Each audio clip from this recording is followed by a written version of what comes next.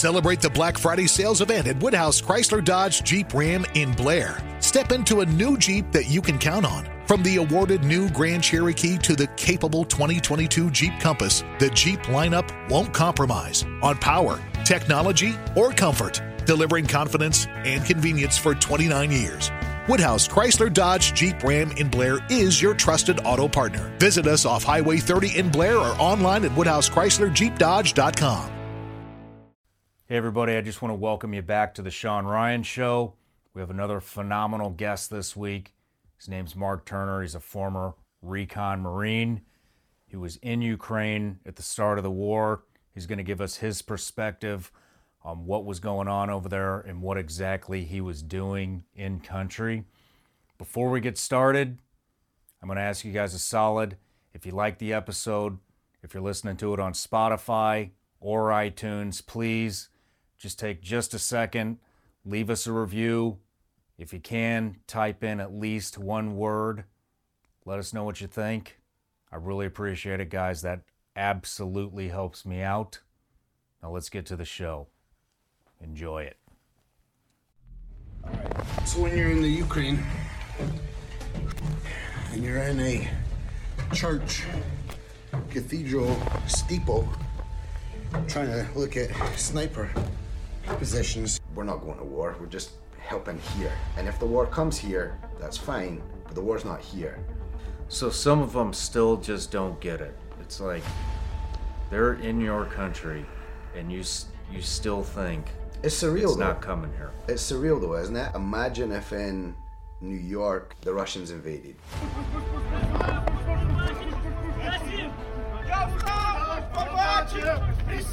It's an unbelievable thing. I mean, think of 9/11 when that happened. You're sitting watching it, it's real, but it's unbelievable. Our instructions were basically find this guy or find the priest. It's not how we work. I told Zach right away, I said, look man, we would never run something like this.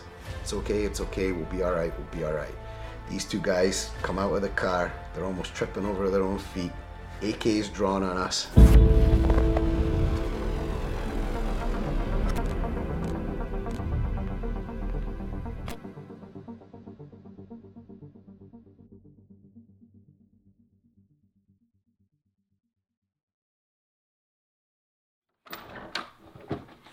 Hey guys, let me tell you about this subscription service that I've been working real hard on called Vigilance Elite Patreon. Basically on Patreon, we have it broken up into 3 different tiers. We got tier 1, tier 2, and tier 3. Let's dive in. Our tier 1 patrons get all the behind the scenes footage of the Sean Ryan Show. That could include behind the scenes photos, that could be side conversations that we have in between breaks, that could be specific questions that our patrons give us for the guest on the Sean Ryan Show, and a ton of bonus content that doesn't really fit into any specific category. For our Tier 2 patrons, they get access to our tactical training library, which consists of well over 100 videos. We've broken those videos up into separate categories, and those categories are rifle fundamentals, pistol fundamentals, drills, tactics, driving, gear and weapon setups, and everybody's favorite, mindset. Also on Tier 2, you will get a live update from me on the 1st and the 15th of every month where we talk about the upcoming guests on the Sean Ryan Show, plus all the benefits of Tier 1. Our top tier, which is Tier 3, gets full access to all the other tiers, plus they get full access to me, where we do video teleconferencing, VTC, once a month. We discuss anything from tactics to current events to who's coming on the show. I take suggestions, and it's very interactive. No matter what tier you choose, the support is greatly appreciated, and it is the only thing that makes this show drive on. So thank you for all the support.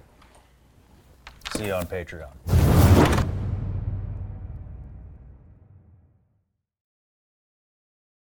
Mark Turner, welcome to the show, brother. Thanks for having me. Man, you are like my favorite type of guest to interview on here. You're really quiet.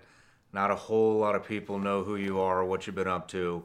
and we got a message on Sean Ryan Show Instagram account saying that you had been in Ukraine since the war started, went on 18 hours notice, and you were coming back to kind of recruit some guys to go back over with you. And so I cleared my schedule. I wanted to get you here as fast as possible. So here we are 6 days later, and you're in the studio. I'm really excited for this interview. No, thanks for helping us get the word out, and we're trying to do a lot there, and you've been great with your time and your effort to help us get the word out, so thanks. Well, you're welcome. It's going to be a real pleasure interviewing you. So I just want to knock out some of the business stuff right up front. So the reason you're coming here is you're not looking for any credit or anything like that. You came here because you are training Ukrainians in basically war fighting. And so you came back to hopefully recruit special operations types to go back over with you and train these guys. And you're also looking for equipment. So any of these tactical gear companies, flashlights, magazines, whatever they've got that they can donate to you guys for your mission over there, you're welcoming. So before we start, where can everybody find you? My Instagram, Mark Turner BJJ. My personal email is good as well. I know might end up regret putting that out there, but Mark Turner BJJ at Gmail, and then the Overwatch Foundation is our non-profit. That's the Overwatch Foundation on Instagram as well, and all the links will be on there for the website and all that kind of stuff as well. Perfect. I'll link everything below. So if you are looking to get over there and help Mark train some of the Ukrainians and get these guys spun up for the Russian threat that they're dealing with, there's your guy. He has all the logistics figured out. And you're also going on Mike Ritland's podcast, who gives a phenomenal interview. I don't know when that's airing, but I'm going to link his podcast below to drive traffic, because there's no doubt in my mind, whatever I don't cover, Mike will definitely pick up the ball. So great interviewer. Mike's just a solid dude. But so how I want to kind of go through this interview is, nobody really knows what's going on other than mainstream media. And as time goes on, more and more people are realizing mainstream media is not putting facts out. There's an agenda behind it, and a lot of people aren't watching it anymore. And so I haven't given any opinions, anything on Ukraine-Russia conflict, because I don't trust anything that the mainstream's putting out. In fact, they've already been caught in lies. One of them was the fighter pilot that wound up being a video game fantasy that they put out there as fact. And then there was another one too. I can't remember what it was, but which you're unaware of because you said you don't even know what's going on mainstream. So I want to get your perspective of what's actually going on the ground over there, what some of these guys are saying, what you're seeing on the ground. I know you talked to some high-ranking diplomats and government officials that are giving you intelligence about what's happening over there. And so I want to kind of intertwine that with what you're actually doing over there. And then at the end, we'll talk about what you're doing with your nonprofit. Okay. But always give everybody a gift. Oh, man. Do I open it now or what? Go ahead, open it up. Goodness gracious. Look, I'm a Marine. You're giving me a box to open here. This is tricky. You can rip it. Don't be bashful. Oh my goodness. I don't even know if I should show these. These are like worth more than gold at the moment, aren't they? We just got those back in stock. Oh, okay. Yeah. So this is the first of the new batch? That's the first of the new batch. Wow. Fantastic. I don't know if they'll be on the website yet, but they're back. There's how many bags here? 4 bags? These are not going to make it to the airport. We'll give you some more. These won't make it back home. I'm going to destroy these. Thank you very much. That's fantastic. Good stuff. Thank you. Yeah, you're welcome. So let's dive right into it. Okay. So just day one, where were you when you got this call? Yeah, so a little bit of background on me. I was in the Marine Corps 10 years, started in the infantry, finished off in the reconnaissance community. Been out longer than I was in at this point. You know, combat veteran, all that good stuff. I have a jiu-jitsu academy now in the Chicago area, and we have a huge kind of veteran community in the academy. Some special operations guys, some veterans, a lot of police first responders, that kind of stuff.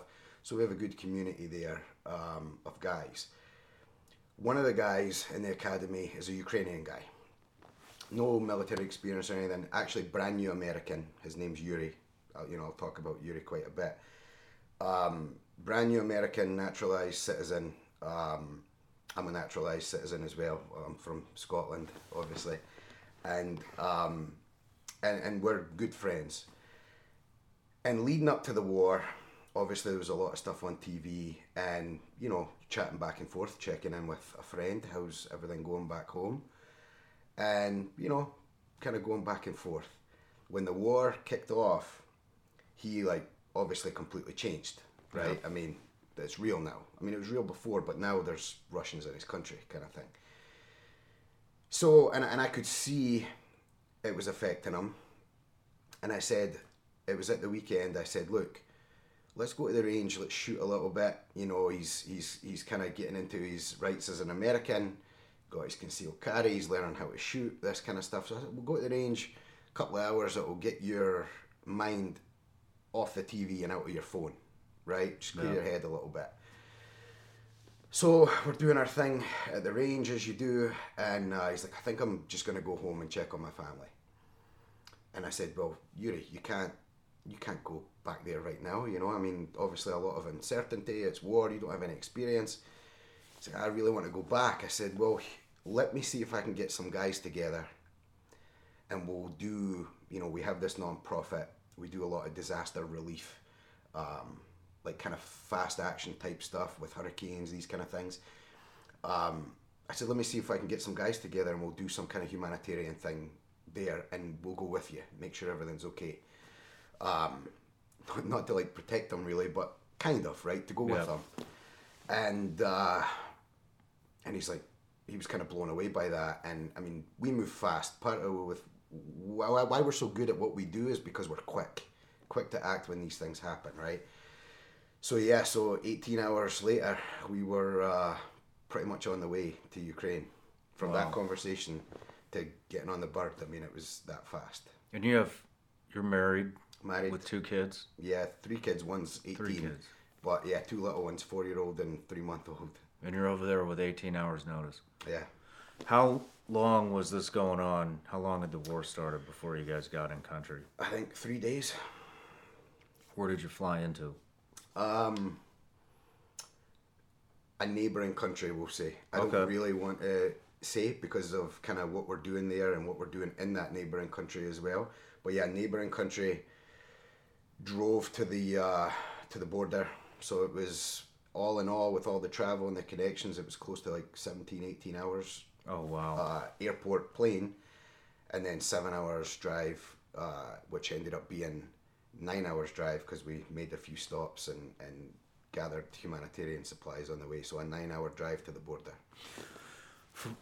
Throughout the interview, if there's anything that I understand, there's a lot of sensitive material that you don't want to reveal. So just say, as much as you can, and if you can't go any farther, then just say, Yeah, no, I mean, look, I'm here to be as open and transparent as possible. There is obviously, for OPSEC stuff, names and some places I won't say just because we're still actively doing things there.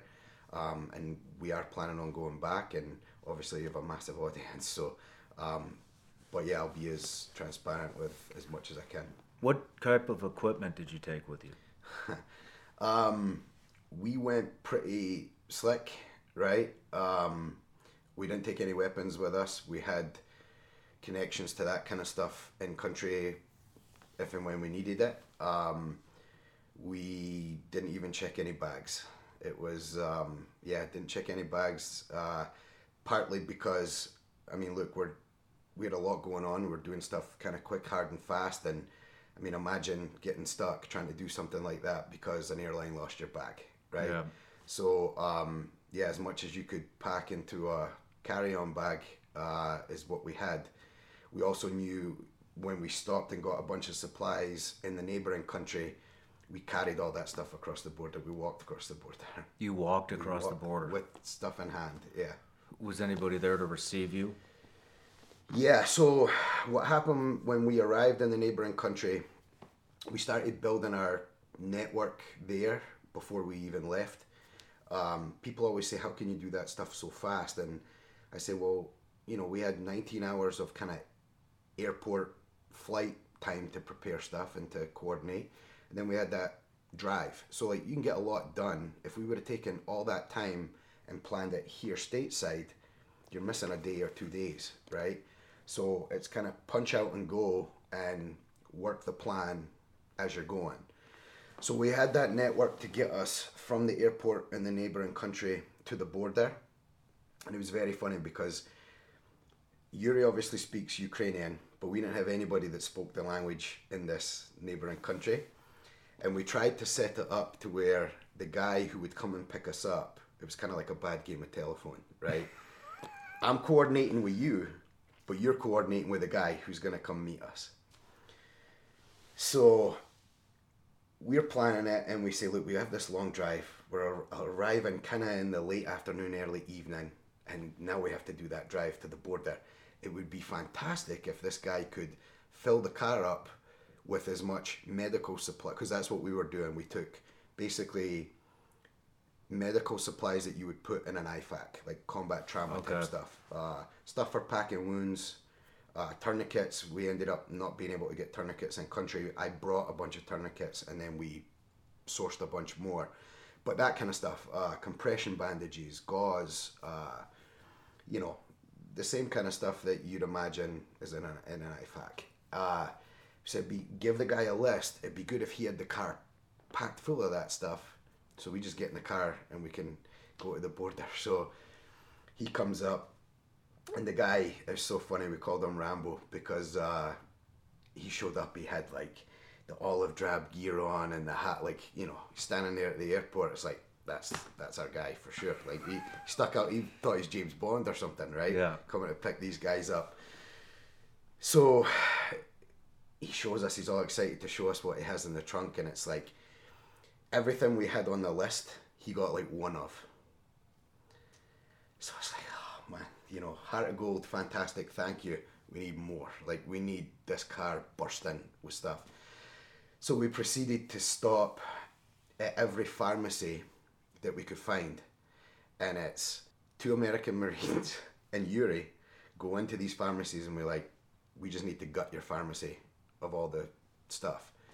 And, imagine you're in a Eastern European country, 1-2 people working in these pharmacies, and we come rolling in and just gut the whole store. They're thinking, like, what in the world is going on here, Once they kind of caught on to what we were doing, they were incredibly helpful and just started, giving us more than we were even asking for. So we did that 5 times. We basically kept stopping until it was time for pharmacies to close. Okay. And we filled up the car and, continued on to the border. Got there really late, ran into, we were about a mile or 2 away from the border and ran into federal police of that neighbouring country. Told them who we were, what we were doing. And they were like, look, the border's kind of dodgy at night and all this kind of stuff. You probably don't want to go right now. It's really late at night. I think it was like 2 in the morning, 3 in the morning. You don't want to go right now, and we're not going to let you go right now. In the morning, you guys can go ahead and punch over. So we just kind of hung out on the side of the road, snowing, cold, middle of the night. There was all kinds of other cars there. You can imagine there's a lot of Ukrainian people trying to get out. How many people did you estimate?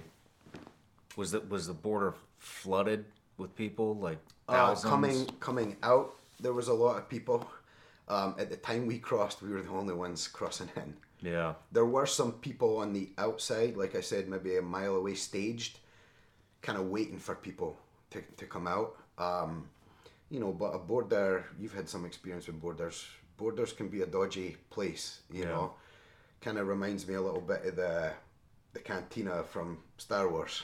Yeah. It's just, you have all kinds of people there, and you don't really know. So yeah, we had kind of a watch and keeping an eye out and all that. We had to sit there for a couple of hours, kept checking with the police, hey, let us go now, and then they let us cross. Yeah. Did you know where you were going before you crossed the border? Yeah, so we had some contacts on the other side, obviously because of Yuri.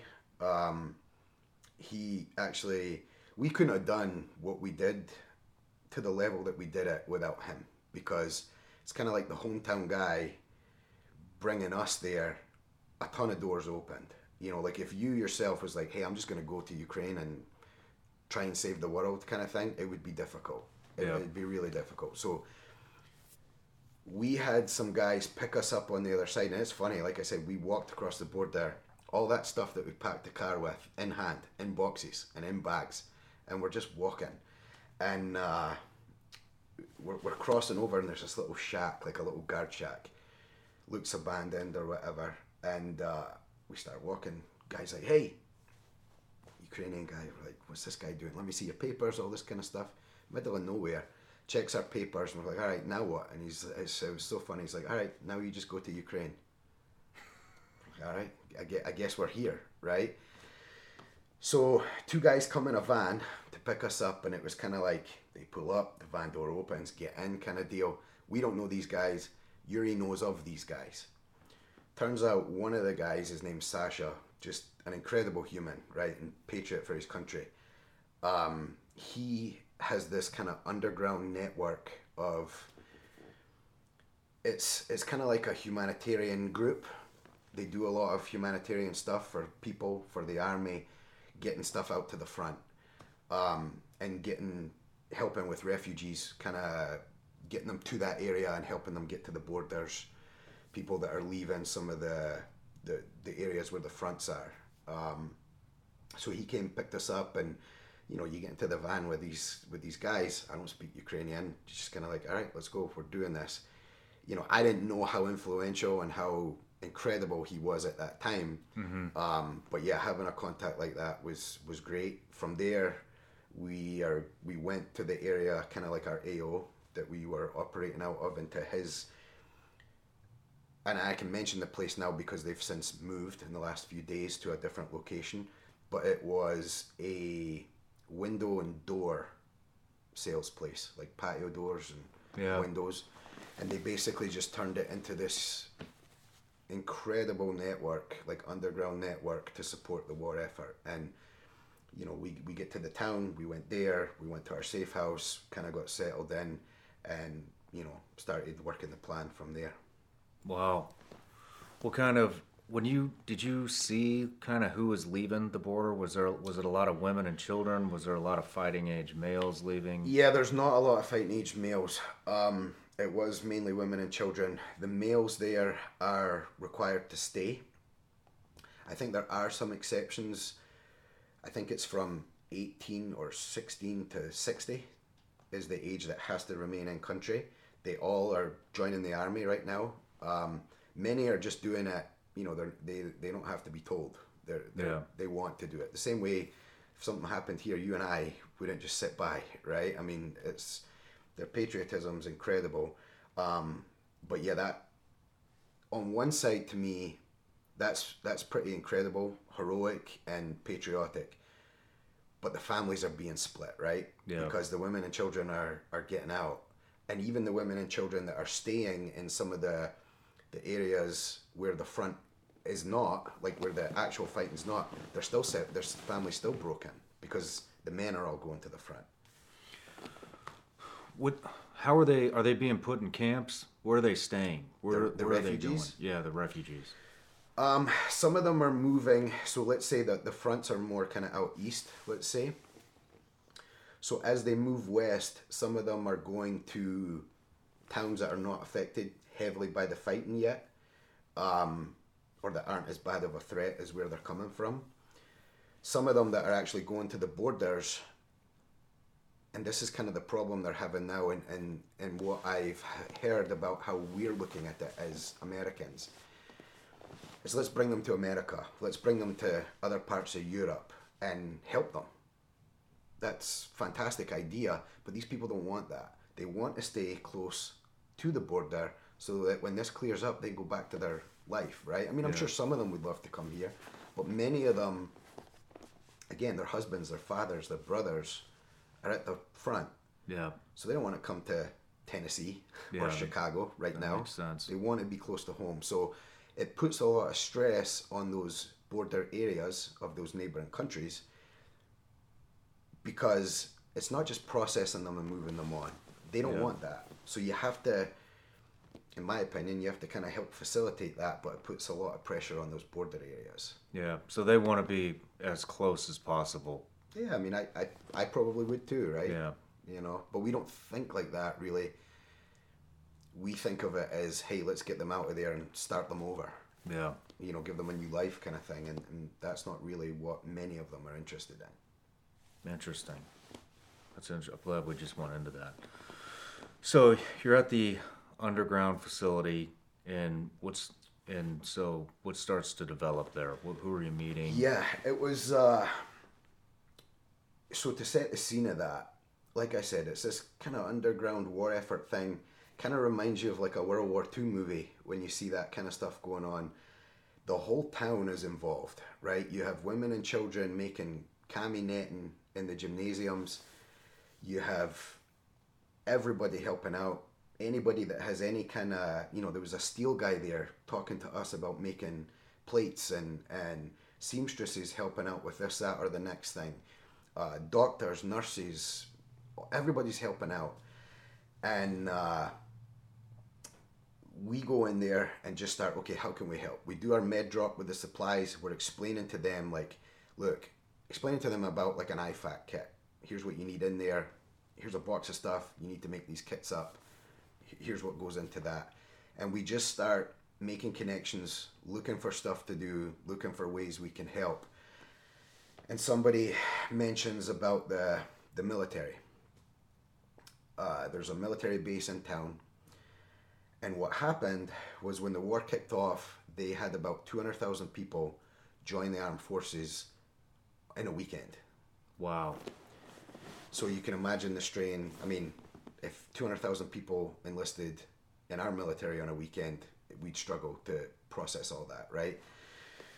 So they had a lot of guys who had no experience, no training, anything like that, no uniforms, no gear.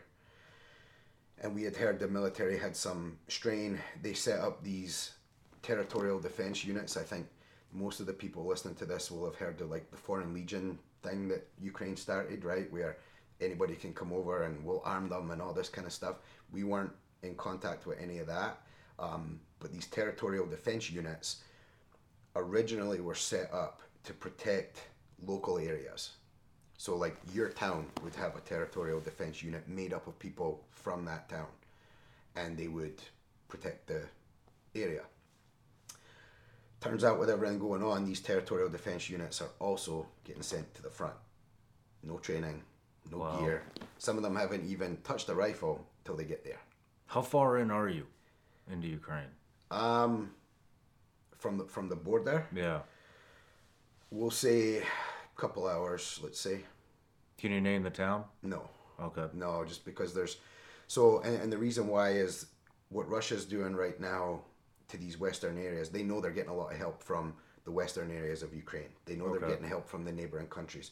So they're sending saboteurs out to those areas to mark targets, right? I mean, there's already been some issues where some of the areas in the west, there was that location kind of close to... the Polish border that just got bombed. Yeah. Because they found out they were training these kind of units there. And, so I don't want to say the area for those kind of reasons. For those people's protection, and then for mine as well, because I'm probably going back there. And if they know that Americans are there, obviously that's bad as well. So we found out this army base and basically just went, knocked on the door and told the guard, like, hey, here's who we are, who's in charge? Get us in front of somebody who's in charge. So we end up in front of this colonel, and you know, he was a tank commander. Now he's dealing with all these infantry type guys. The major that was working under him was in the army a long time ago. When he was done in the army, he was a salesman for like aquatic type stuff, like aquariums, fish and aquariums. Yeah. All of a sudden, ominous dominus, you're a major in the army now, right? Running these guys, and he was an artillery guy. So we go in and we told the colonel, we said, look, we're going to be here for the next X amount of days. Here's who we are. If you need any help, let us know. We were not going there to train Ukrainians. We weren't going there to fight. You know, we were going there to take Yuri home. And this is kind of part of how everything spiraled, and we, you know, got more involved and more involved. He was very kind of skeptical of us at first. I mean, I don't think he thought we were up to anything. Like, he didn't think we were Russian saboteurs or anything. But he just kind of was, who are you and why are you doing this? You know? And he said, I'll tell you what, we're doing defensive positions around the town and around the base. Kind of, we know what we're doing, but we'd like some advice on what we've done. And if you have any advice on improvements we could make, let's talk about it. So he starts showing us around the base. We like this, we would add that, we'd get rid of this, kind of giving him our opinion on it, like a site survey. And he says, after that, he's like, okay. So he starts showing us surrounding buildings in the area that they have kind of taken over and set up defensive positions in. And I was kind of impressed with that, because you couldn't tell. I mean, I hadn't been in the town that long, but you couldn't tell they were doing this stuff in these adjacent buildings and other buildings. And then some other places, like with the video we had with the clock tower and that kind of stuff. Is this the one where you're setting up a sniper hide? Yeah, and like a you know, OP kind of thing for them. Hey guys, let me take just a minute to tell you about our sponsor, BetterHelp. That's BetterHelp. Many of you know I've suffered from social anxiety, and it took me 3.5 years of in-person therapy to overcome that. That was the only solution I had at the time. Well, now there's a better solution, and that's BetterHelp. At BetterHelp, you can connect in a safe and private online environment. You never have to step foot in an office, and you never have to wait in a waiting room. You can talk with a licensed therapist. That's a licensed therapist from the comfort of your very own home. They specialize in everything from depression, stress, anxiety, relationships, family conflicts, trauma, sleeping, anger, and self-esteem. Everything and anything you share is 100% confidential. I want you to start living a happier life today. As a listener, you'll get 10% off your first month by visiting our sponsor at betterhelp.com/Sean. Join over 1 million people who've taken charge of their mental health. Again, that's BetterHelp, HELP.com/Sean. Now let's get back to the show. All right. So when you're in the Ukraine and you're in a church cathedral steeple trying to look at sniper positions, and there's pigeon shite everywhere, this is part of the deal. At the top of this tower, it's a pain just getting up here. All right, I'll be back. So we're on top of the observation post, sniper position for the Ukrainian army in this town, and they're getting set up for a potential attack. So we're helping them scout some positions, and hey Zach, come over here, and take a look at some good vantage points for them. And, we're looking at that stuff, giving them a good site survey, helping them out, changing some stuff. And he's like, okay, he kind of building trust with them then. And again, in the beginning, he was very short with us, wasn't being rude, wasn't being dismissive, but you could tell he didn't really know. And then by the end of doing all that site survey, he's like, okay, I think these guys can help. He goes, would you guys be interested in training the men? Yeah, right, we'll help you. Start asking him about experience, this kind of thing. And he kind of was like almost embarrassed and being like, look, no experience, they don't know what they're doing. We don't really know how to train them. It's not our thing, but we have these guys, and if you can help.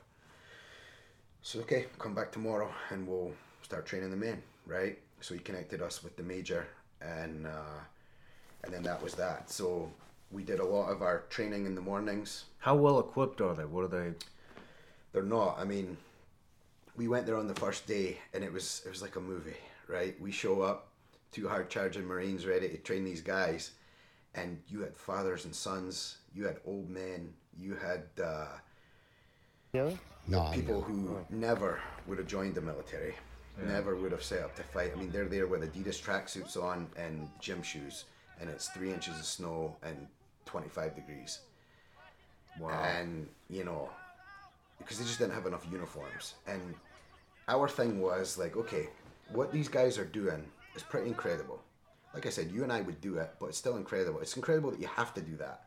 Yeah. Join the military because people are invading your country. So, but then imagine you do that, you served. Imagine you served and you don't even have a uniform. Do you know what I mean? I mean, I'm a Marine. Uniforms are important to us, right? I mean, our uniform's special to us. It helps make you be who you are as a warfighter, and they didn't have that. Some of them, they didn't have weapons. They don't have deuce gear. They don't have chest rigs. They don't have armor. They don't have IFAKs. They don't have boots. They have nothing. Some of them didn't have rifles. We had guys that were using icicles during training. Icicles. For mock rifles? Yes. Wow. Sticks. A guy used a water bottle. Could you imagine doing a workup to go on deployment using an icicle as your rifle? No. I mean, no, I can't. And so you're standing in front of 35 guys on that first day, and the only thing they have is a piece of yellow ribbon tied around their arm to show that they're Ukrainians when they're out. That's how they're identifying each other? And the Russians are wearing red. Red, because some of them don't have uniforms either. So they're wearing a red piece of ribbon. The Ukrainians are wearing, it's like paintball in the backyard. The Russians don't have uniforms? Some of them no, because they've had a lot of conscripts. It's not all Russian army. They have a lot of conscripts that they're using from some of the southern and eastern regions of Ukraine that the Russians have basically been there since 2014. And they're bringing people in from all over. Syria, They're bringing people in from Syria? Yeah, there's Chechens there. There's Chechens on both sides as well. So one of the ways they're identifying... Chechens are probably the most nasty warfighters known to man. Yeah. Yeah, I mean, we dealt with some of them in Iraq, obviously, as well, right? I mean, whatever, something's going on, those guys pop up. But very interesting for me to learn that they're actually on both sides. There's Chechens fighting for Ukraine and fighting for Russia as well. But yeah, that's what they're running around with, ribbon on their arm and no gear, and it's cold, and we're going to be out here training, and we were pretty tough on them. How many, what is like the man to gun ratio? How many men are there? How many guns are available for this particular scenario? So we ended up training 2 different units. One was a little more equipped than the other, because one was fed from the actual army.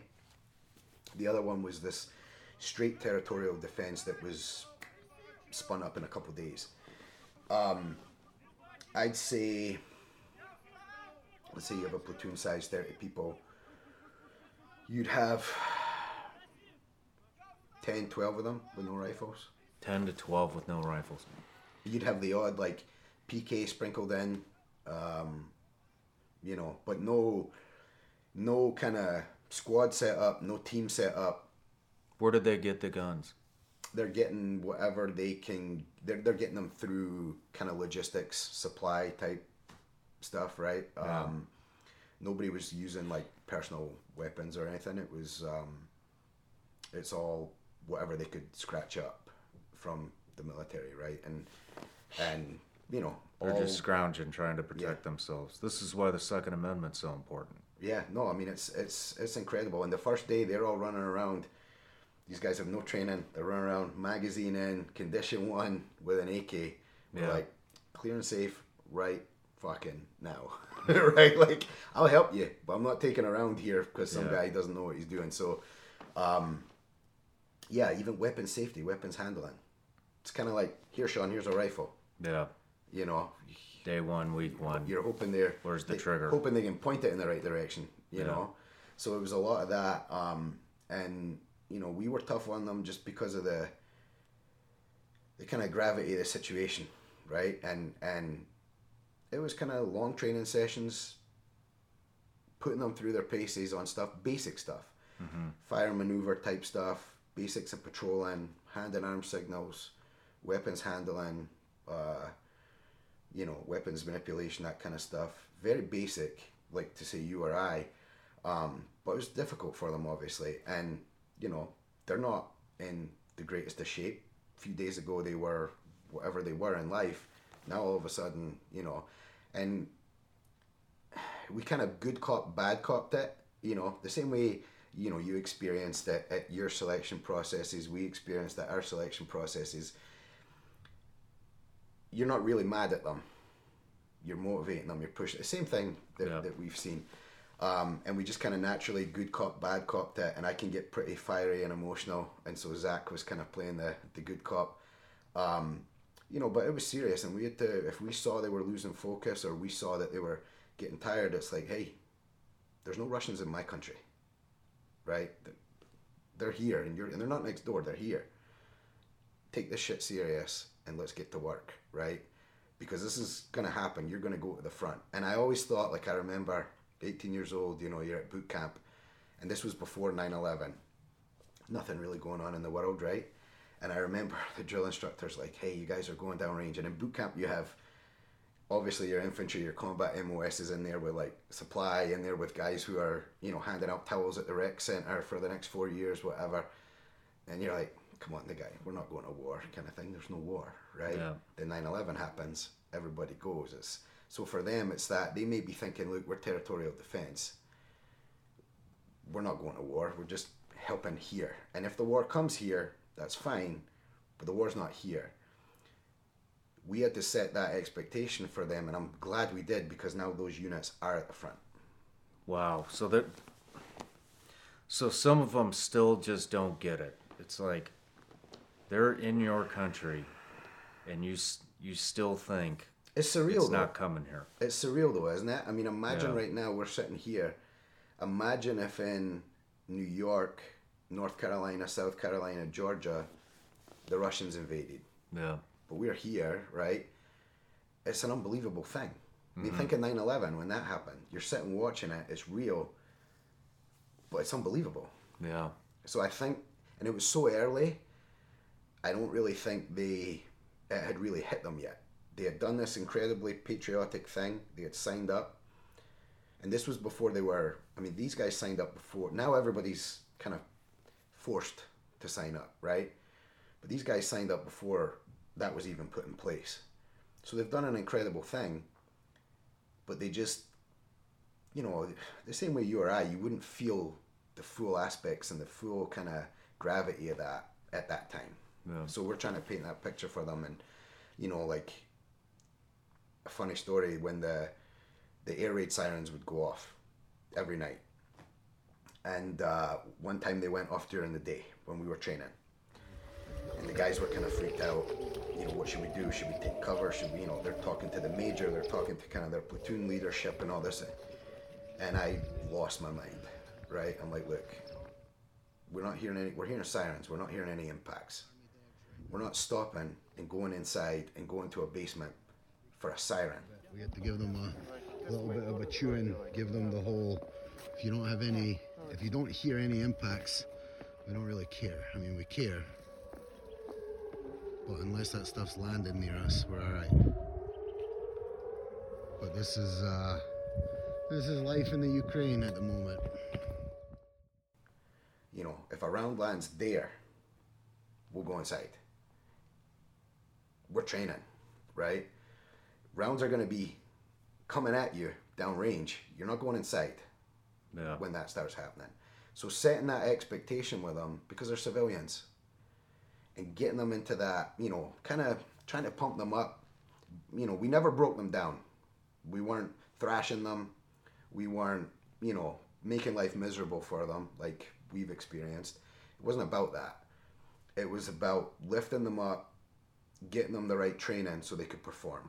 Breaking them down is not gonna, they're already broken down. Their country's been invaded, right? So it was building them up and kind of enabling them to be able to fire and move in the right direction and, you know, defend their country when they have to do it. So, you know, I think we hit the ground running training those guys, but we definitely got better at it as the days went by. And, you know, the two groups that we trained were very different. Funnily enough, the actual military unit that was fed from the military unit, it was a few days into the war, but they already were starting to get burnt out because their command, their leadership had them doing patrols, standing watch, training, and they were not living in the best of conditions at all. And they were pretty burnt out. So even talking to the leadership and saying like, hey, think of the threat level where we are right now. Yeah, they need to protect the base. They need to be patrolling properly, like sentry type patrols, and they need to be standing guard properly. But you can't be burning them out right now, because by the time you get to the front, you know, they're going to be gassed out. The actual volunteers, we'll call them, they were more motivated, more inspired, more energetic than the regular army guys were, which was pretty interesting, because we had to train them differently because of that. Yeah. You know, we had to treat them differently because of that. So yeah, that was pretty interesting. I mean, the first day we went to the regular army base and we met a captain there. We met the major there. He was pretty locked on, but and you could tell his head was spinning. He had a lot going on, and he actually cut a meeting short with us to go see a friend of his that had been shot on the front. And we were kind of thinking like, what do you mean you're leaving your men to go see your friend at the front? Yeah. You know what I mean? If it was an 05 that just up and leaves the guys to go see his buddy, we wouldn't do that here, right? I mean, that's terrible. Your friend got shot. Hopefully he's okay. Everything good. But you don't leave your guys to go do that. But he did. I mean, it was just interesting, right? Yeah. I mean, that's something I hadn't seen before. Then we worked with a captain there, and the first few days we were there, you could tell that guy was just wrecked. So stressed out, so strung out. The weight of the world's on the guy, and we just told him, look, man, your guys need you to be effective. You need to get your sleep. You need to, get yourself. You need to be eating. And by the end, he kind of, the good thing was they were very receptive to whatever we told them. And on the same with the defensive positions, we'd be in town the rest of the day working our humanitarian stuff and our contacts and our network and all this, and you'd see the guys filling sandbags, building, bunkers and changing some stuff up and all this. They took what we said seriously and right away got into action with the stuff. When we left a group in the morning, we would tell the officer, here's how you need to train the guys the rest of the day. And basically gave them their training plan for the rest of the day. Here's what we want you to work on for tomorrow. And say, like, we'd have you demonstrate it, not let the rest of the guys do it, practice it. But you need to work on this for tomorrow. It's the first thing we're going to do when we come back. And we did that as a way to evaluate how well they were training. Because if we came back the next day and they looked like garbage, you'd know. If you showed somebody how to clear a room, and said, okay, practice this, I'll be back tomorrow. And you come back tomorrow, let me see it. and it was garbage, you know they didn't practice the day before. Yeah. So we put these kind of things in place just to, number one, help us see where the guys are at, and to make sure that they were training. Yeah. You know, and we're not getting paid to do this. We didn't go there to do this. You know, we just saw that need and tried to plug that hole. Yeah. You know, and I'm proud of those guys, because in the days that we were there, they got exponentially better. You know, and by the end, I told Zach, I said, look, if something kicked off in this town right now, I mean, they're not good. Don't get me wrong, right? They're not good. They're not like if it was you and I running and gunning. But I'd stand with them. Yeah. The day one. I mean, they got to be 100 times better than what they were. Yeah, exactly, yeah. And it was like day one, oh, geez, right? But by the time, and I think you've seen some of the videos, the fire and movement stuff we had them doing, some of the IA drills and all that. You know, for contact, we had them breaking contact. We didn't get too crazy into any ambushes and all that kind of stuff. But as far as fire and movement goes, they were pretty locked on by the end of it, communicating. You know, it was impressive. They took it, both groups took it very seriously and got to a decent level. And, you know, it's kind of emotional because when we left, it was like 2-3 days. I've only been back for like a week. 2-3 days after we got back, we got word that unit, the one unit, went to the front already. Wow.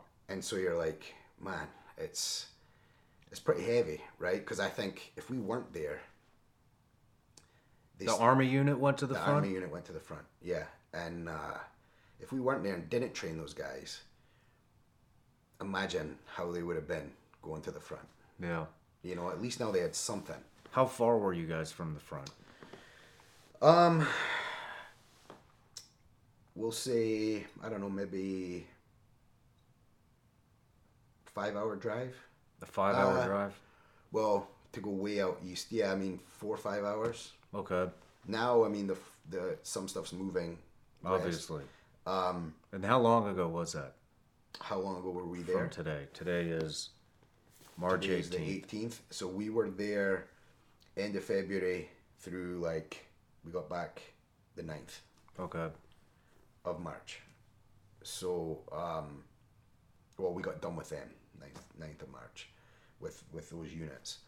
So yeah, a few days after that, we'd say beginning of this week, we got word that they were at the front.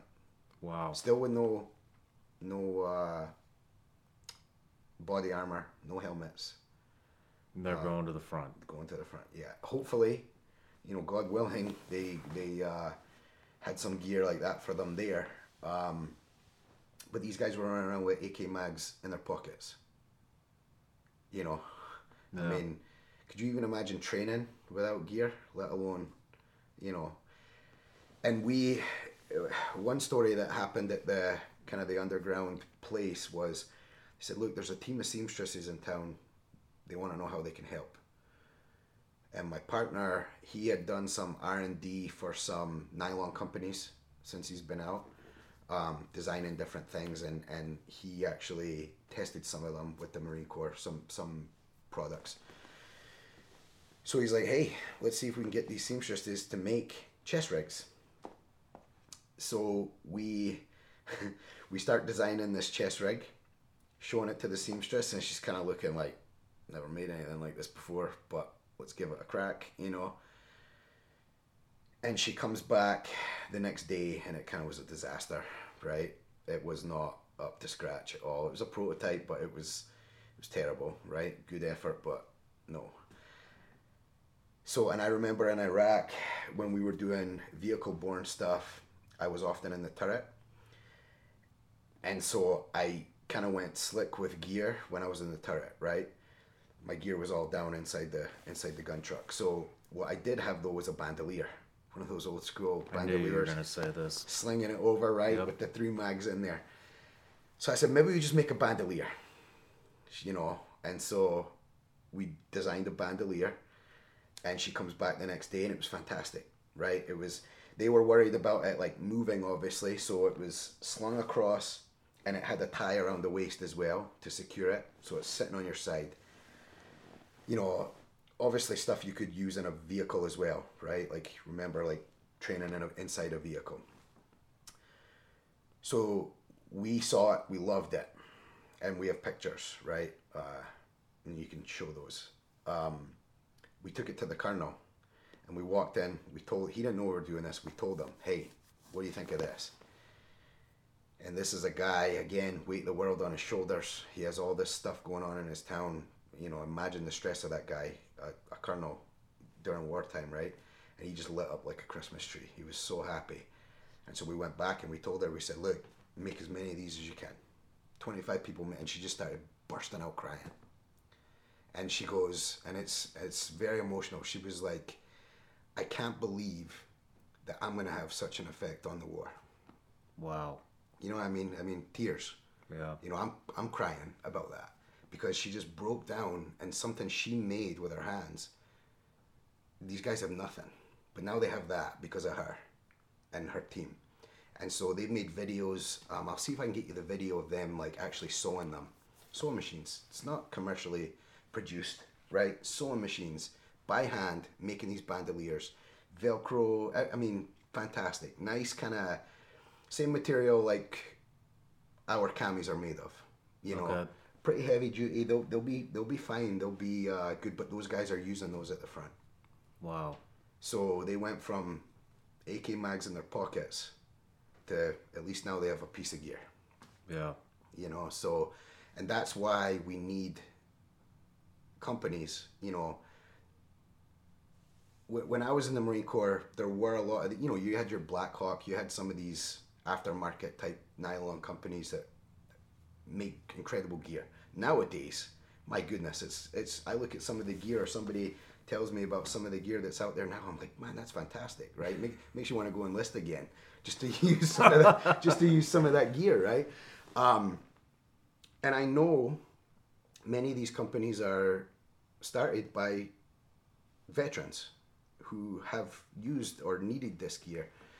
And everyone talks about, hey, we're doing this for the end user. We're doing this for the end user. Well, you know what? These guys are the end user. Yeah. And they need that. They need that stuff. And look, I get it. It's a business. I get it. The pandemic's happened. It's tough. I'll try and I'll raise money and buy it at cost or whatever. But if any of these companies can donate, it's going to the end user, like the real end user, who has nothing else. It's not like, hey, I have this stuff that supply issued me and I just want better kit. It's not that. These guys have nothing. Yeah. So, and there are some guys that have already contacted us, like the guys at GBRS are putting something together to try and help with some gear. And, those guys are incredible, and that's going to be great if that pans out. But they need more. We need big companies. Yeah, we need companies. And like I said, we'll figure something out. I'm not saying give everything away. If you can do that, that's amazing. But I understand it's business, right?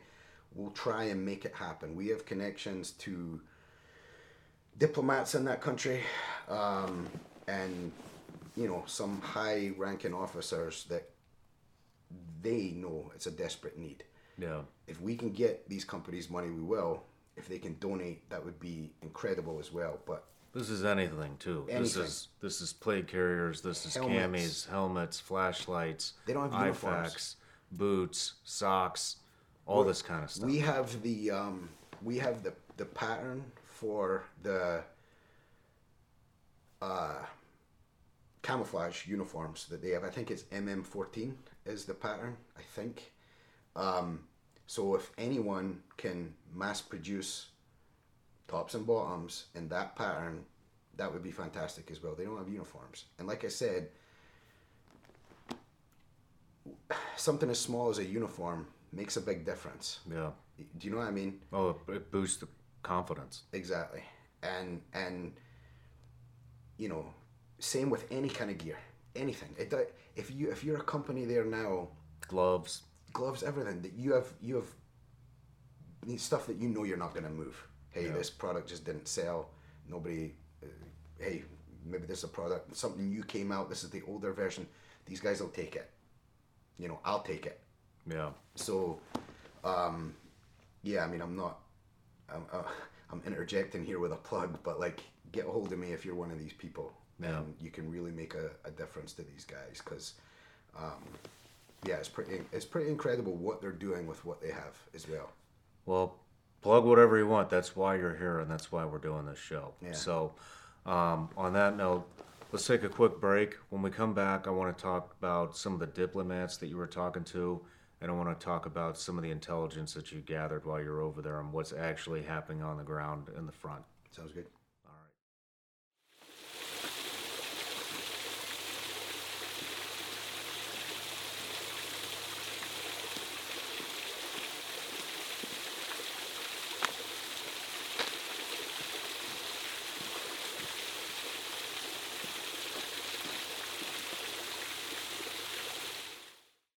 All right, Mark, so we're back from the break.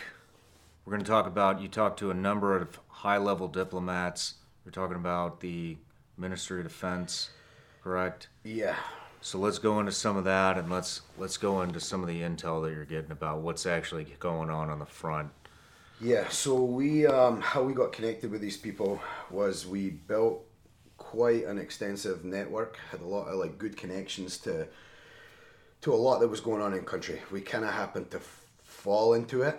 We we did some work to cultivate that a bit, but we just kind of met the right people at the right time, and it opened up a lot of doors. And when you're doing something like that, you take advantage of those opportunities. So when we spoke to the diplomats was we were leaving on our way home, had crossed the border and was driving through the neighboring country to get back to the airport to head home. And we get a 7-hour drive, a couple hours in, we get a phone call. We want you to meet at the embassy in this country, the Ukrainian embassy in this neighboring country. Okay, right? I mean, let's go, right? Zach said, hey, they want us to go there. I'm like, all right, might as well add this as well to what we've been doing, So we go there, we met up with the contact that we had, and then we start sitting down with these diplomats. The first was, we'll say she was involved in, like civil affairs type stuff. Very concerned about refugees. She was dealing a lot with that, and our point of speaking to her was the logistical chain. Obviously, I'm sure many people are familiar with, hey, sending stuff to Ukraine, send, donate, all this kind of stuff. It's coming from neighboring countries, all the neighboring countries. You can't send anything directly to Ukraine right now for obvious reasons.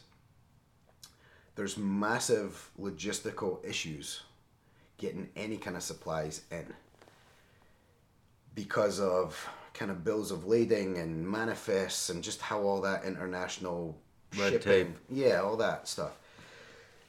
So we were kind of telling her, she wanted to know from us what we saw on the ground and what people need so that she can better maneuver in those channels, like by law, right, and by regulation. And it's very messy. It's very difficult.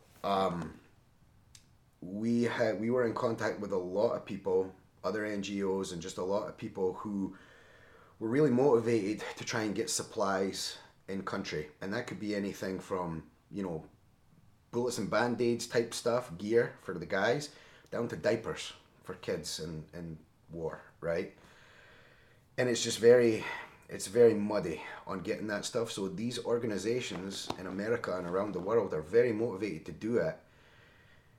And I'm not saying if you send a box of stuff, if you do a fundraiser in your local community for Ukraine and you get boxes of stuff and you send it to one of these neighboring countries, I'm not saying it sits in a warehouse somewhere, but it might sit in a warehouse somewhere. I mean, and that's tough, because it's tough for me to think about that, because like I've been there in Ukraine and I see the need for this stuff. And I obviously know, especially Americans, how big our hearts are and how motivated we can be and how actionable we can be when people are in need.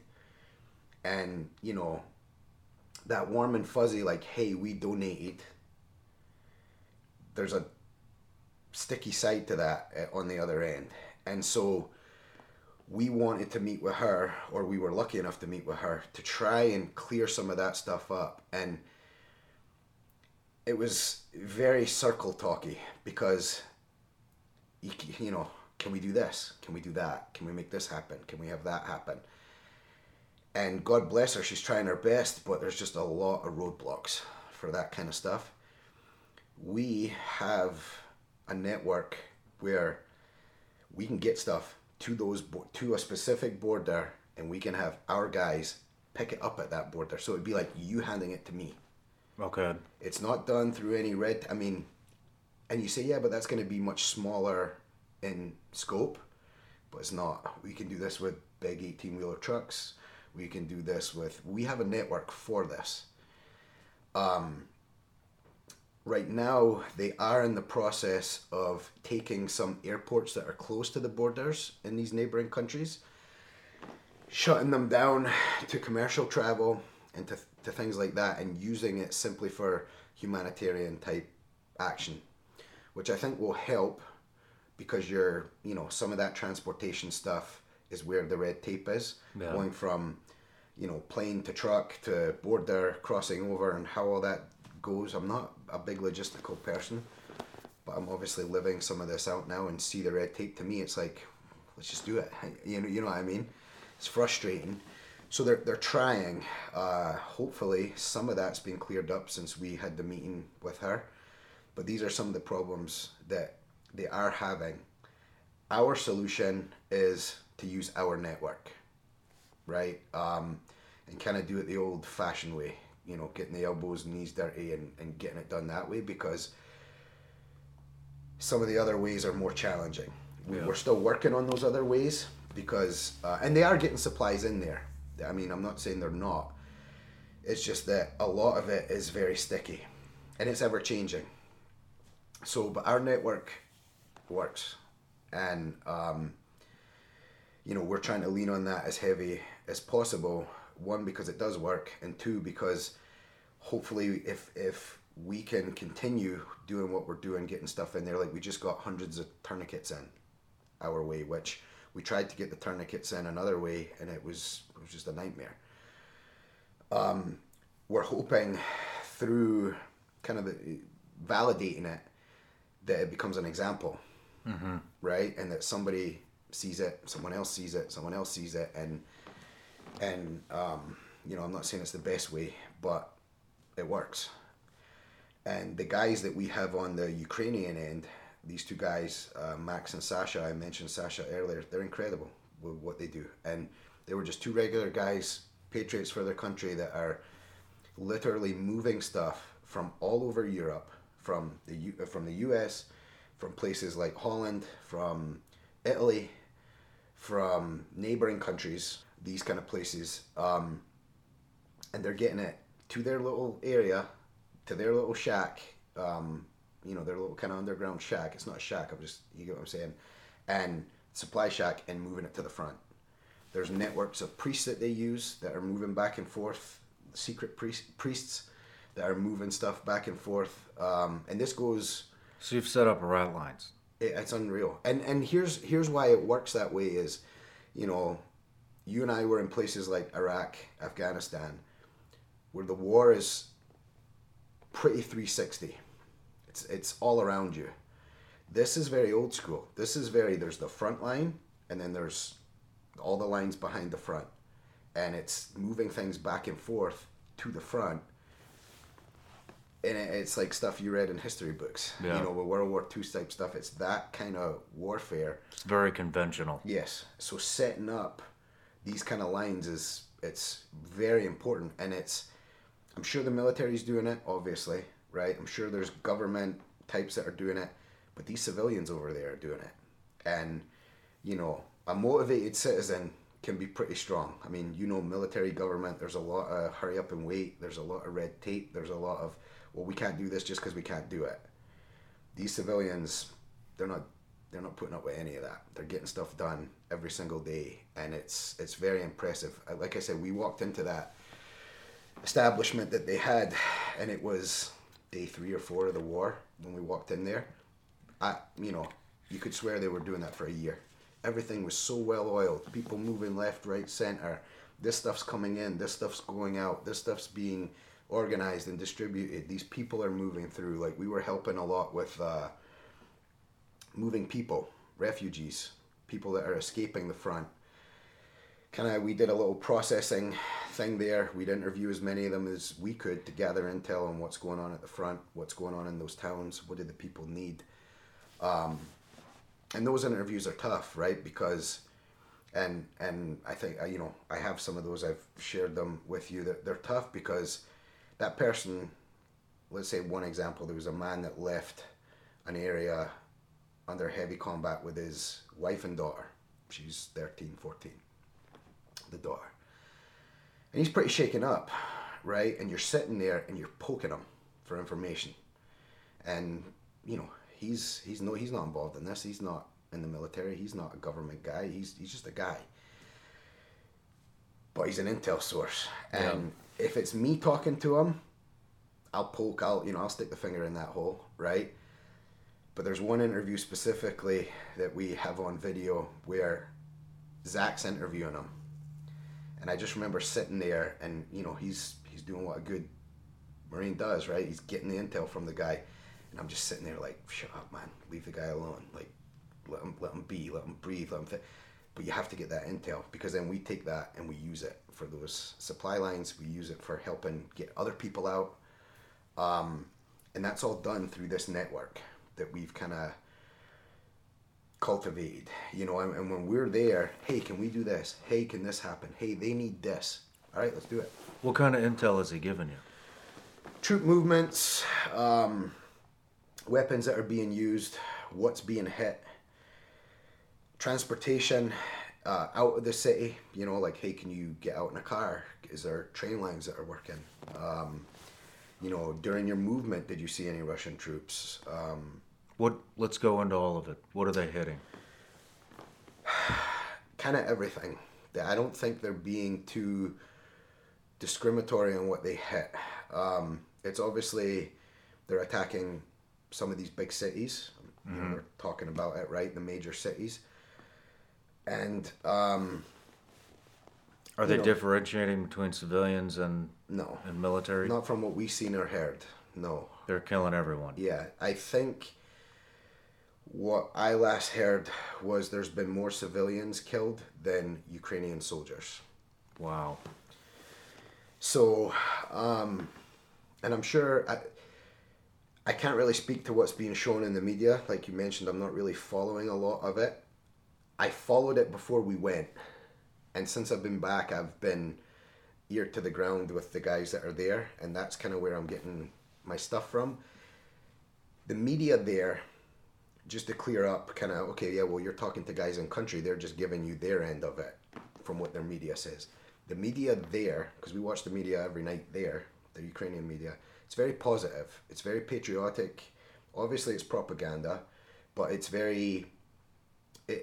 there to inspire. They're not talking about this many Ukrainians got killed in this town on this front doing this. It's, here's the tanks that we blew up, here's the gypsies stealing tanks, which I'm sure those videos are making the rounds. It's pretty funny, right? These gypsies are stealing Russian tanks. I'll never not laugh at that. It's incredible. It's incredible, right? Just driving down the street in a tank. Their media is very to inspire the people, to keep the spirits up. Yeah. I don't know if I completely agree with that. If it was me, I'd prefer, if it was me putting out that kind of media, I'd prefer it to be unbiased. Here's our wins, here's our losses. Because I think you run the risk of, when you're only talking about the good things your country's doing, if something bad happens, it's war, you're going to win some battles, you're going to lose some. If something really bad happens, you run the risk of the morale of the people taking a nosedive, I think, right? Yeah. But yeah, everything over there is very positive, which, again, I'm not, they're not lying to the people, they're just kind of not reporting everything. Yeah, I think they're getting a lot of the negative stuff on Instagram. There's some channels set up on Instagram, Ukrainian channels, that are kind of showing a lot of live footage, a lot of the humanitarian disaster stuff that's going on in cities like Mariupol and all this kind of stuff, where it's just, I mean, they're drinking water out of the drains at this point. Like out of the drains, out of the sewer drains. There's no water, there's no electricity. It's nothing. Disaster. Yeah, it's humanitarian disaster, and they're just leveling the city, right? I mean, think of Russia's history, you know, even the wars they had, the two Chechen wars they had, their plan is to go in and decimate everything. Like, tear your whole town to pieces. Because that's going to break you. I mean, it's a war. Yeah. But, I mean... People don't understand war. They don't understand it, and especially Americans don't understand it. You know, that we've come up with all these rules. Right. You know, and there are no rules. Yeah. We're the only ones that follow the rules. And you know, it's very funny. I mean, you've been there, you've done it. I've been there and done it. We follow those rules. Yeah. Those rules do get gray sometimes, and you do things that sometimes are off the reservation a little bit. But by and large, we're not attacking civilians, right? I never seen anybody attack civilians when we were in Iraq or anything like that. We don't attack or destroy towns just for the sake of doing it, right? I mean, but that's different there. They're there to win. Yeah, we follow these rules. They're there to take over a country. We follow these rules, and when one mistake happens, God forbid, it's everywhere. And it's like, you guys are shitbags. Hey, look, a mistake happened. I get it. We're not in the business where we can afford to make mistakes, but that happens. It's war. It's not like that there. There's no rules, like you said, and that's their game plan. The rule is to win. Yes. That's no the matter rule. what. Yeah. And Russia's history has been full of,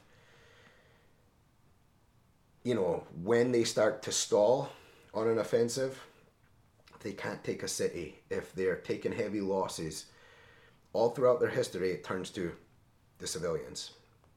Yeah. Because that breaks the people. Yeah. And that's going to make the army back off, the opposing army back off, and it's going to get people talking. And that's what is starting to happen in Ukraine as we're sitting here. What are they worried about? Are they worried about the chemical weapon threat? Now, I'd say the last, I mean, like I said, we're talking about this real time. The last 24, 36 hours, yes, because from what we're hearing, everything's pretty much stalled when it comes to Kyiv and Kharkiv, Mariupol, like all the big heavy front lines. The Russians have been pretty much stalled and are starting to dig in, right? I mean, they're getting blown up. Their tanks are getting blown up with javelins, and they're putting tanks in defensive positions, which now your tanks are just sitting there, at least to me. Look, I was never a general level officer, obviously. I've never planned wars, but that doesn't make sense. So they're digging in, and it's they're showing signs of this desperation. Their morale is low from everything that we're hearing. They've lost more people since the Ukraine war started in 2022. I'm not including everything from 2014, but this year, end of February to now, mid-March, as we're sitting here, they've lost more people than we lost in Iraq and Afghanistan over 20 years. You know, Putin is, this is what I've read, you know, Putin is actually, because a lot of Russians are upset about what's going on too. Yes. And he is actually cremating the bodies so that the Russian people don't see how many deaths he doesn't want his own people to see the stacks of bodies coming back that were killed in Ukraine. So he's actually cremating them in Ukraine and just bringing ashes back so it doesn't look as devastating as it actually is. Yeah, they've been doing that kind of thing since 2014, and not to bore people with all the history, but there's been Russians in Ukraine fighting since 2014, secretly. There is some information about this. If you dig, you'll find it. They're not supposed to be there. Down in the south and in the east, there are military groups and paramilitary groups and militias that have been fighting kind of this secret war, Ukrainian groups and Russian groups, since 2014. A lot of people watching this will have heard Vladimir Putin talk about, we're doing this special military operation in Ukraine now, to denazify the country and all this. And a Westerner can look at that and go, what are you talking about, denazify Ukraine? Their president's Jewish. Doesn't make any sense. He's crazy. He's not crazy. What's happening with that when he says that I think he's referring to, based on obviously all the research you can do, you'd have to ask the man. But there was a militia battalion from 2014 down in that area of Mariupol called the Azov Battalion. There's about 900 of them. Some of them, like if you've heard of the Azov Battalion, you say, okay, they're Nazis, neo-Nazis, Ukrainian neo-Nazis. Not entirely true. Some of them were or are of the 800 or 900. And it's nowhere near 100% of them. I don't know exactly how many, but I know for a fact it's not all of them. And that's what he's talking about. So if you're saying you're going to war with the entire country of Ukraine over a small fraction of 800 to 900 people in that city, that doesn't make sense to me, right? Yeah. You say, well, okay, we never saw any neo-Nazi, any white supremacist stuff anywhere in country. We obviously, we're very observant Marines. We're checking all the graffiti in towns. We're checking posters and pictures and, as you would, everything. Right? We're checking everything and going over everything, fine-tooth comb, nothing. We interviewed many people, spoke to many people, none of that going on there. Again, your country gets invaded in 2014, everybody fights against it. You're good guys, and if you have neo-Nazis in your country, they defend the country too. Same thing would happen here. Doesn't mean, it's kind of that saying, all Dalmatians are dogs, but not all dogs are Dalmatians. Yeah. Right? It's that kind of thing. So I get it. The Ukrainian government, it's a government. It's probably not squeaky clean. Obviously, think of some of the stuff we've uncovered that our government's done with the Ukrainian government, all that. It's not squeaky clean. But in times of war and when your country gets invaded, some of that has to go out the window. We're not talking, it's not about politics at this point. So, yeah, that whole area down there is being decimated. And people are saying, why Mariupol? Obviously, it's down there by the sea and it's an important kind of location there. But the war's been going on there for the last 14 years. And like you said, they're sneaking bodies back.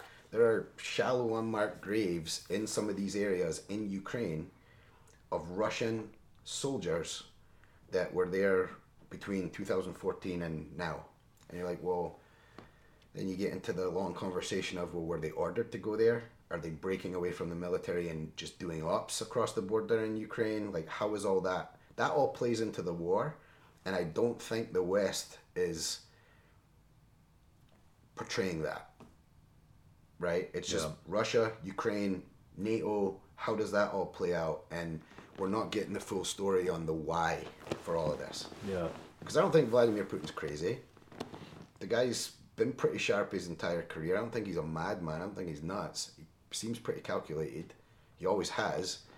But if you I think they've wanted to do this for a long time. Sure. This is, and I mean, I believe you're right. He's very calculated, and the same with China is very calculated, and they don't have to worry about elections, and they don't have to worry about power changing. Exactly. And I think they've had this planned for a very long time, and all they've been waiting to do is just push the button.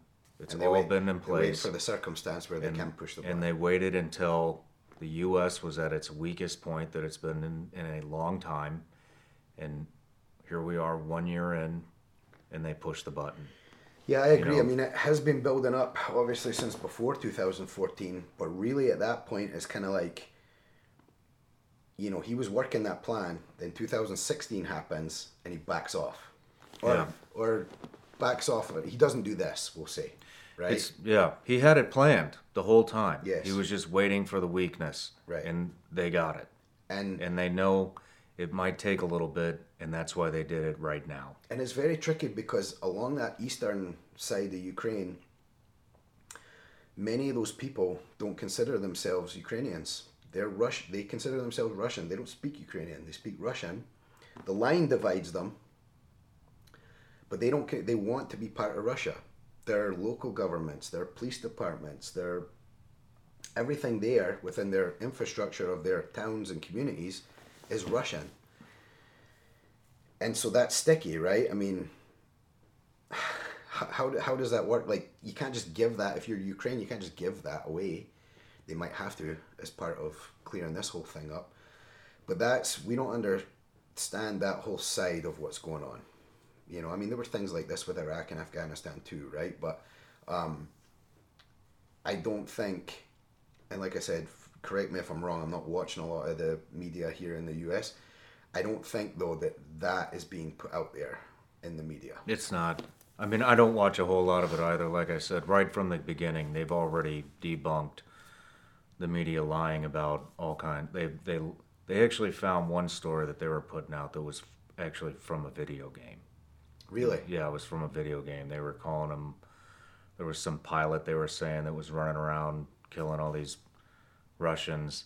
Yeah, I know the story. Yeah. And it got debunked, and it was actually from a video game. Like the character? Yeah. Oh wow. And I think they were even using footage from the video game. And there was another thing that happened too.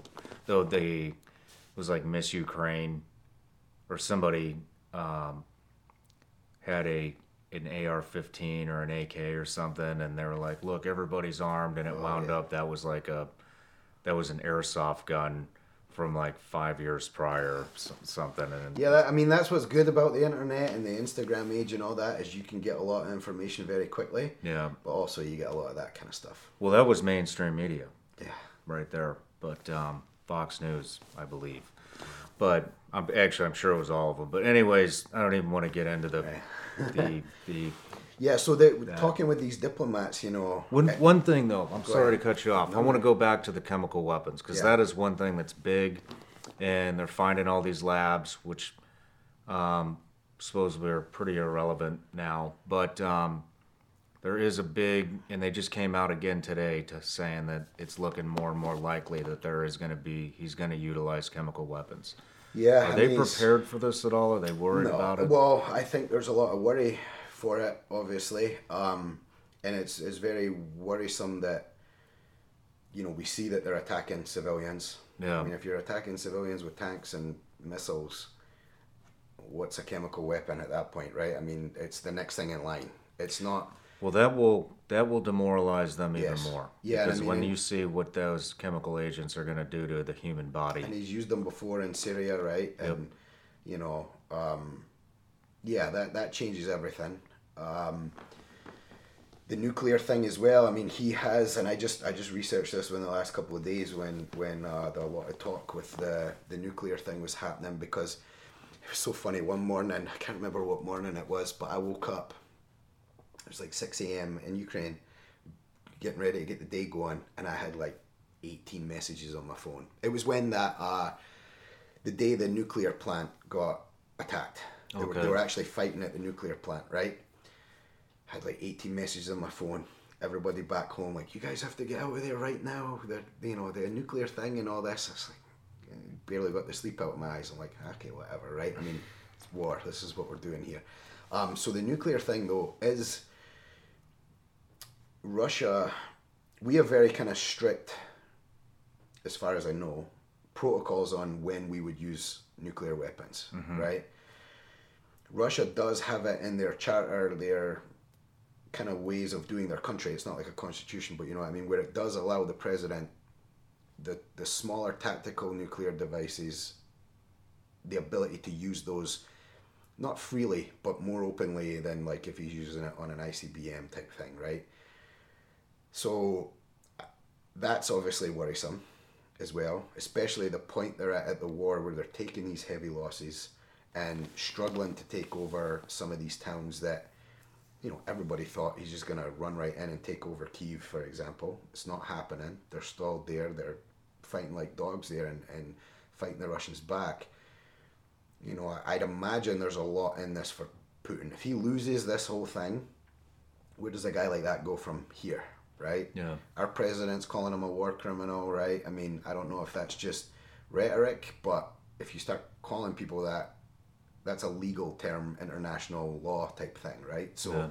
if they pursue that, and then if you're Putin and you feel your back's up against the wall and you have access and permission to use these kind of weapons, I mean, I don't know the guy, but maybe he does use them, right? Mm-hmm. And I don't think anybody's really prepared for that. I mean, where does NATO fit if there's a nuclear or chemical attack? If it's nuclear and that gets in the air and crosses borders, is that an Article 5? I mean, what's NATO going to do? He's already used them in Syria. Right. Were there any Didn't do repercussions? anything, yeah. No. We've been fighting Al Qaeda, Taliban, ISIS for how many years? Do they fall under Yeah, but this? the difference is if, You know. let's say he does a nuclear weapon and some of that goes over into Poland, let's say. Yeah.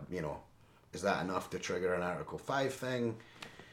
I mean, I don't know. They're going to have to play all that out, but They're still going to have to go get them. that's the point. Is you're going to And have they're not going to. You're going to have to, or you should go and do something about this guy. I'm not one for obviously saying put Americans there. I'm not one for saying Americans should be flying air missions there. Yeah. American pilots. But my personal opinion is, I'm also not for, like, at this point where we are today, the no-fly zone thing's a big talk. The Ukrainians are asking for it. All the people we're talking to are talking about it. I don't think that's even a thing, because if you're having that and it gets broken, you have to enforce it. We're not going to enforce it. It's going to be like the red line in Syria, right? Like, hey, we have a no-fly zone. It gets broken. We're not going to do anything about that. So don't even have it. Don't use it. Don't put it in there and then not do anything about it when it kicks off.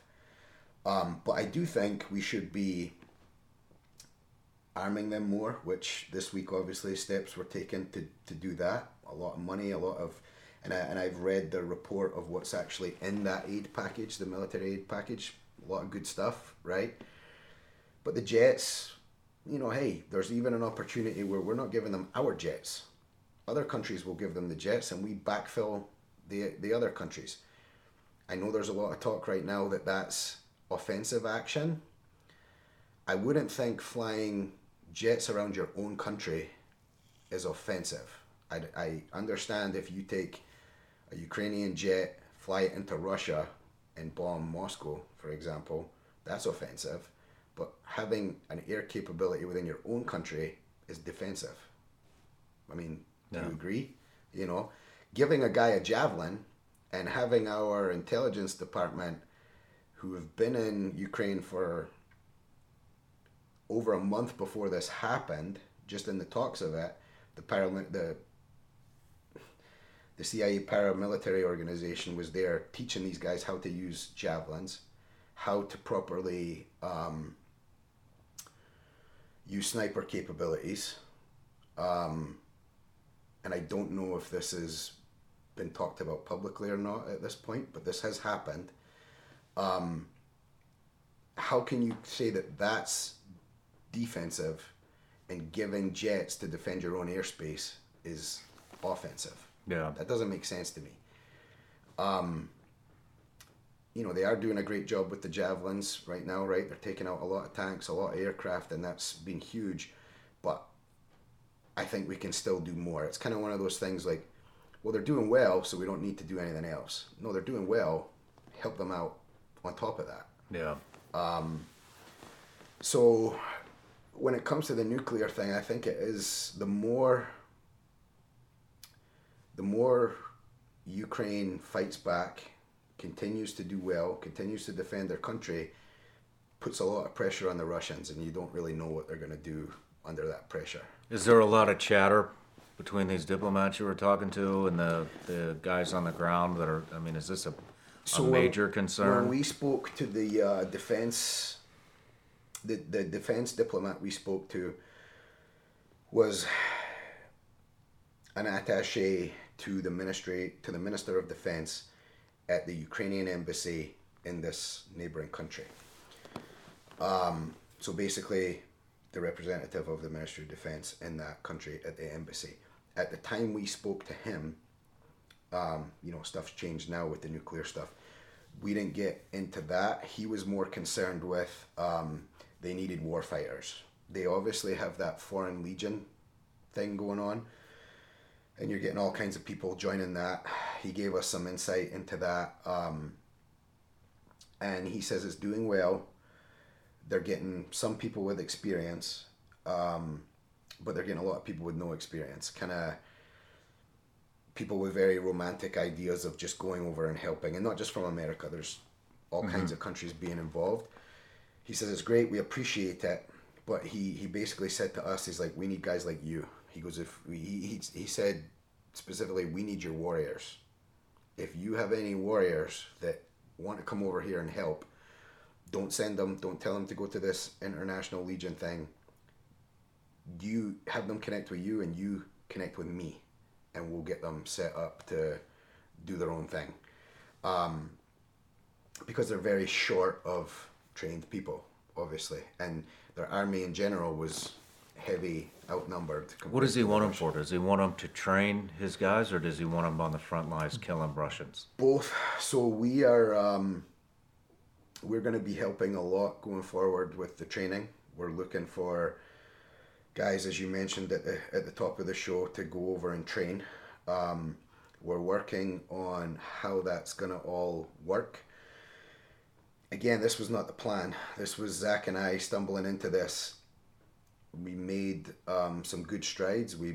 It worked, and so we want to replicate it, and we need proper guys to do it. And so we're looking with guys like that. That will be directly done through some of these channels that we're doing. But he also is looking for people that want to go and fight, like special operators that want to go and help. I don't know if that's I don't know exactly his plan for that. I know it's not joining a regular, though, for those kind of guys, it's not joining a regular Ukrainian army unit. It's different. I know as well there are some groups of former operators that are over there, obviously on the humanitarian side, but on the warfighter side as well, that are on their own program and are working side by side with the Ukrainian military. Actively engaging. Yes. I'm not going to talk too much about who those people are and where they are, but they are there, and the diplomats said we want and need more of that. Okay. I don't know. I our government has said it's not illegal to go and do that. Obviously, things get grey and get muddy when you're working on an official capacity with their government. We're doing everything through that guy. So it's all kind of above board, kosher, all that kind of stuff. So yeah, if anybody is interested in that, reach out. And I know for a fact you won't be put into a regular Ukrainian army unit or some one of their foreign groups that they have, which they're doing, and it's incredible. There are people from all over the world that are going to help. I know some guys are there's been some reports of guys who do that, and when they get there, they're they've really misunderstood what they were getting themselves into. Yeah. They went there for the romantic idea. Maybe they're LARPers, maybe they're just, former whatever and just want to go help, but when they're there, they're seeing what it is, and hey, this is not what I thought I was signing up for. It's war, right? Yeah. But they are appreciative of those guys from all the countries. He told us, he named off 8 or 9 countries that they have people going there, and I know there are some units, like I think there's a group of British guys that they're part of that Foreign Legion, but they've separated them out. I know there's a group of Canadians where they've done that, and like, hey, now all you Canadians are a platoon or a company or whatever, and they're still doing stuff for the army.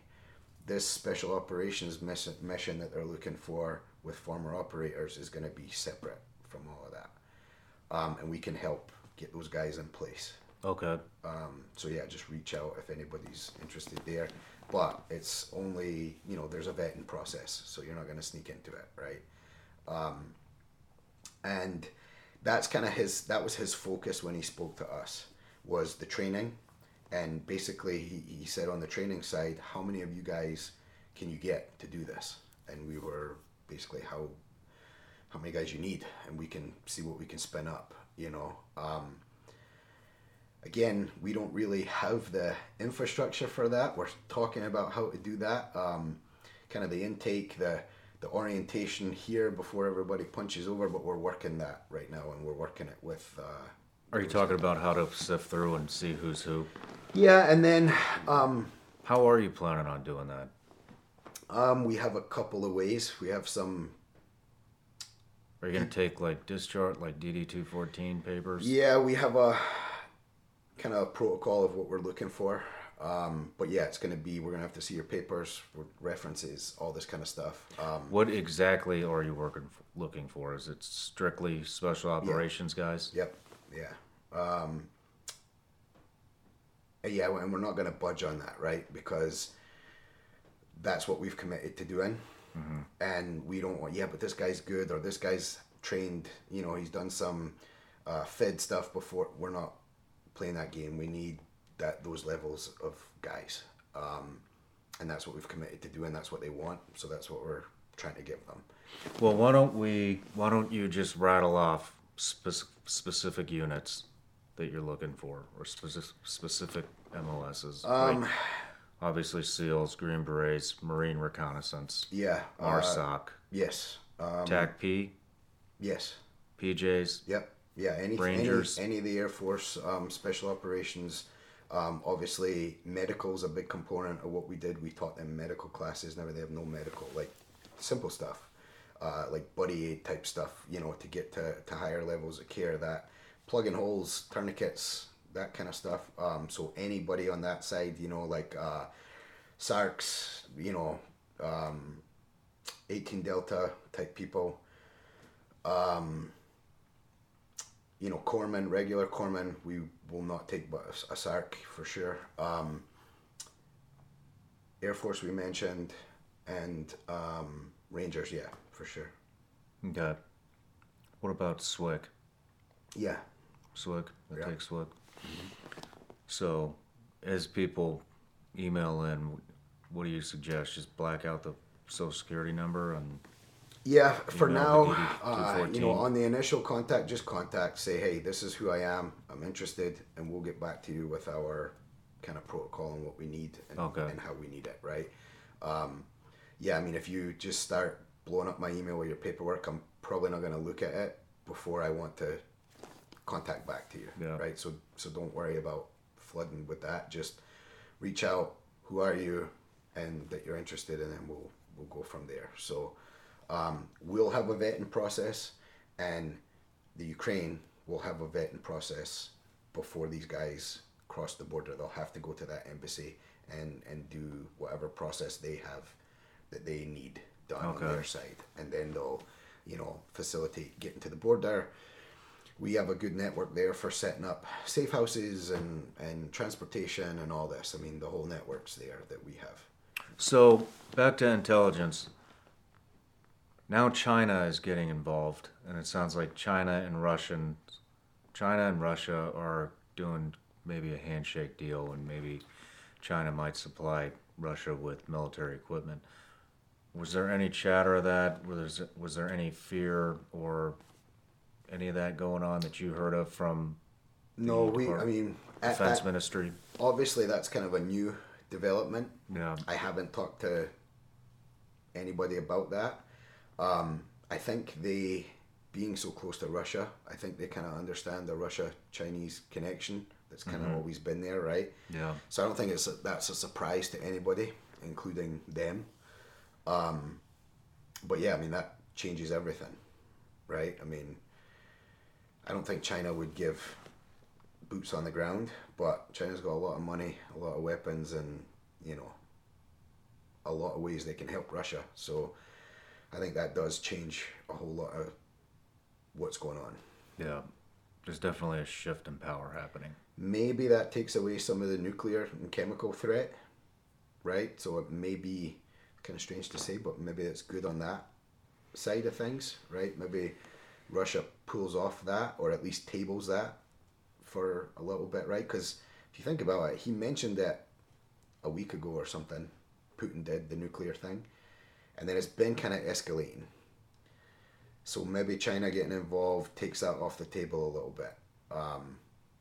It's kind of one good thing and then a whole lot of bad having China help though. So that's why this whole thing's so complicated, you know. Because then what does our country do? Are we okay with China getting involved with Russia if we know that it's helping Russia back off some of the chemical and nuclear stuff? Are we okay with that? And if we're okay with that, that's dangerous as well. Yeah, I don't think we really have any recourse with China. They own our supply chain. Yes. So right, yeah, you start kicking that door in, and that could get the hurt could come pretty quick, you know, when it comes to supply and all that. So yeah, it's complicated. It's very complicated. Very complicated. You know, on those levels it's complicated, but then again, you know, those guys on the front, life's pretty simple for them, right? Shoot that way, and it's just strange how the whole thing's planning out. I mean, the China thing does change everything, in my opinion, though. It was only a matter of time. Yeah, and it's a way for China to get some of their stuff done without directly having to do it. Yep. Did you talk to any other diplomats? Just those two. I mean, those are big ones.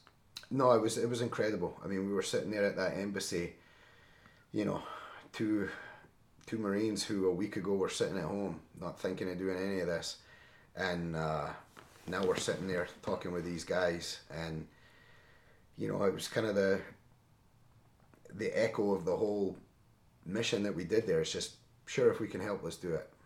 We're in this now, right? And it kind of snowballed. Again, I just go back to, we went there to help a friend go home and see his family. He hadn't been home in 11 years. And this happens, and it's just getting him home to see his family, and next thing you know, we're sitting with diplomats in an embassy in a third-party country. You're like, this is crazy, you know? But you know, we have the ability to help. We kind of have a will to help people, and we're gonna keep pushing. At what point did you go forward observe? So you went from the Green Beret mission, to now you're doing your old job, reconnaissance. So we obviously, when we were there, people kind of were hearing what we were doing. We were moving and shaking, doing a lot of stuff, and there's a lot of NGOs trying to get there, trying to help, trying to get supplies in.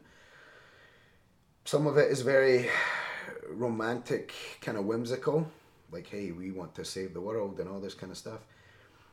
Some of it is obviously actionable and is going to pan out, but we were contacted by a lot of people, and there was one group that seemed to have a lot going and needed help. They had some guys, they had 2 Green Berets and 2 SEALs that were going to be on, former Green Berets and SEALs. I have to make that clear. I don't want people thinking, if I mention that, it's former. I'm not saying there's our active people are there doing anything. That we're going to be on the ground for this team, for this organization. So right then and there, I felt comfortable with, like, hey, even if the organization is kind of doesn't have all its ducks in a row, these guys will be good to go. I don't know who the guys are. I mean, I know their names, but I don't know these guys. And we took, you know, Zach and I kind of talked. He was all for it. I kind of had reservations on jumping in and helping because we had our own stuff going on. And we had a pretty strict routine on what we were doing, when, and how. But they were going to help us with some supply stuff, or they said they could help us with some supply stuff on their organizational level. And again, you know, it's just that mission, like, hey, you need help, we'll help you. And so part of our day involved setting up an easy transition for them to come in, getting safe houses for them, locking on simple stuff like how they're going to eat, right? Getting food set up for them, transportation, translators, warehouses for their stuff, and trying to connect them into our network, which I'm very protective of because of the people there. I love those guys, right? I love who they are. I love what they're doing.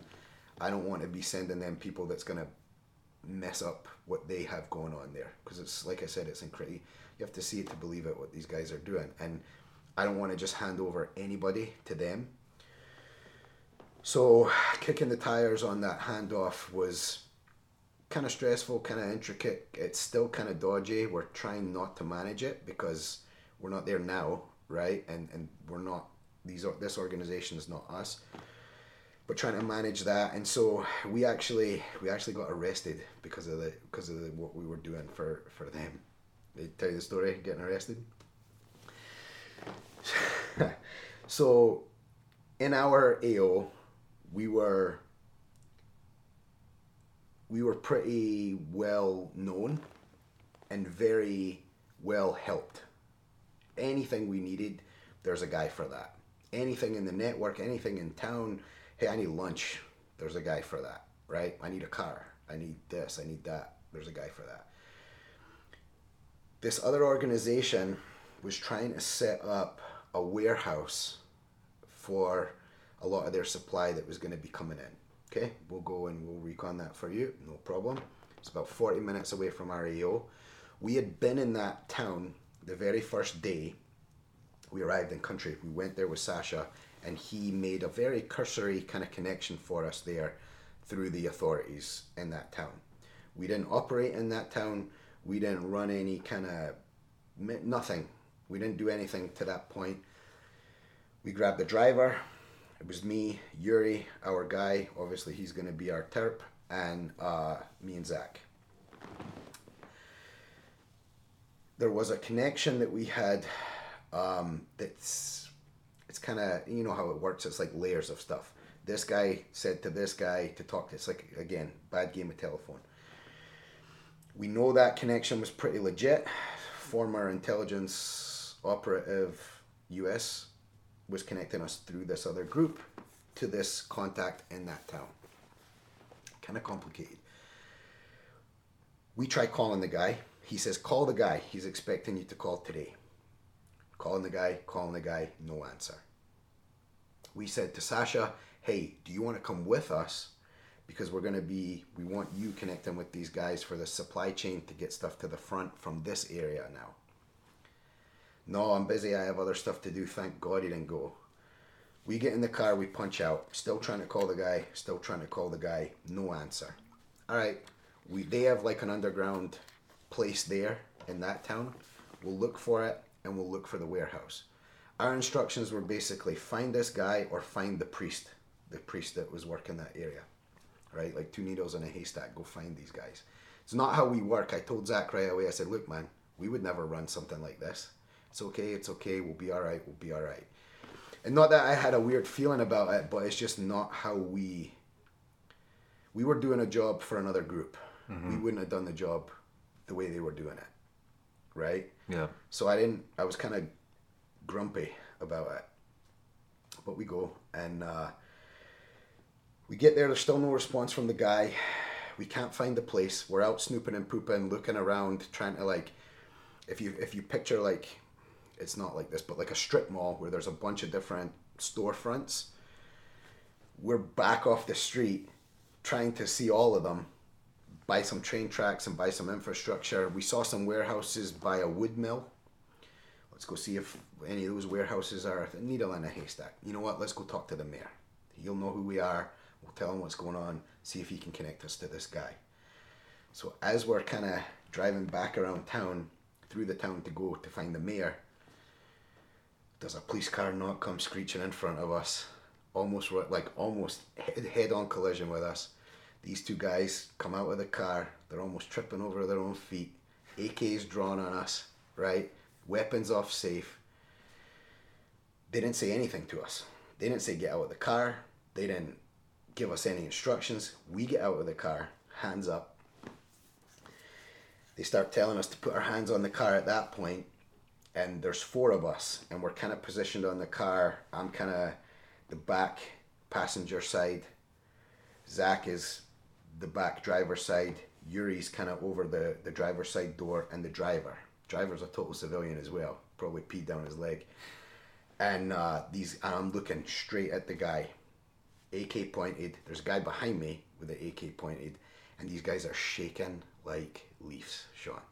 And I'm thinking, as soon as these guys know who we are, we're gonna be fine. right? We're not Russian saboteurs. They're gonna know who we are. They'll have heard of us, and they can call anybody that we've been working with, the colonel, whoever, right? But these guys are like visibly shaken, weapon off safe, guns pointed at us. I'm gonna get shot here.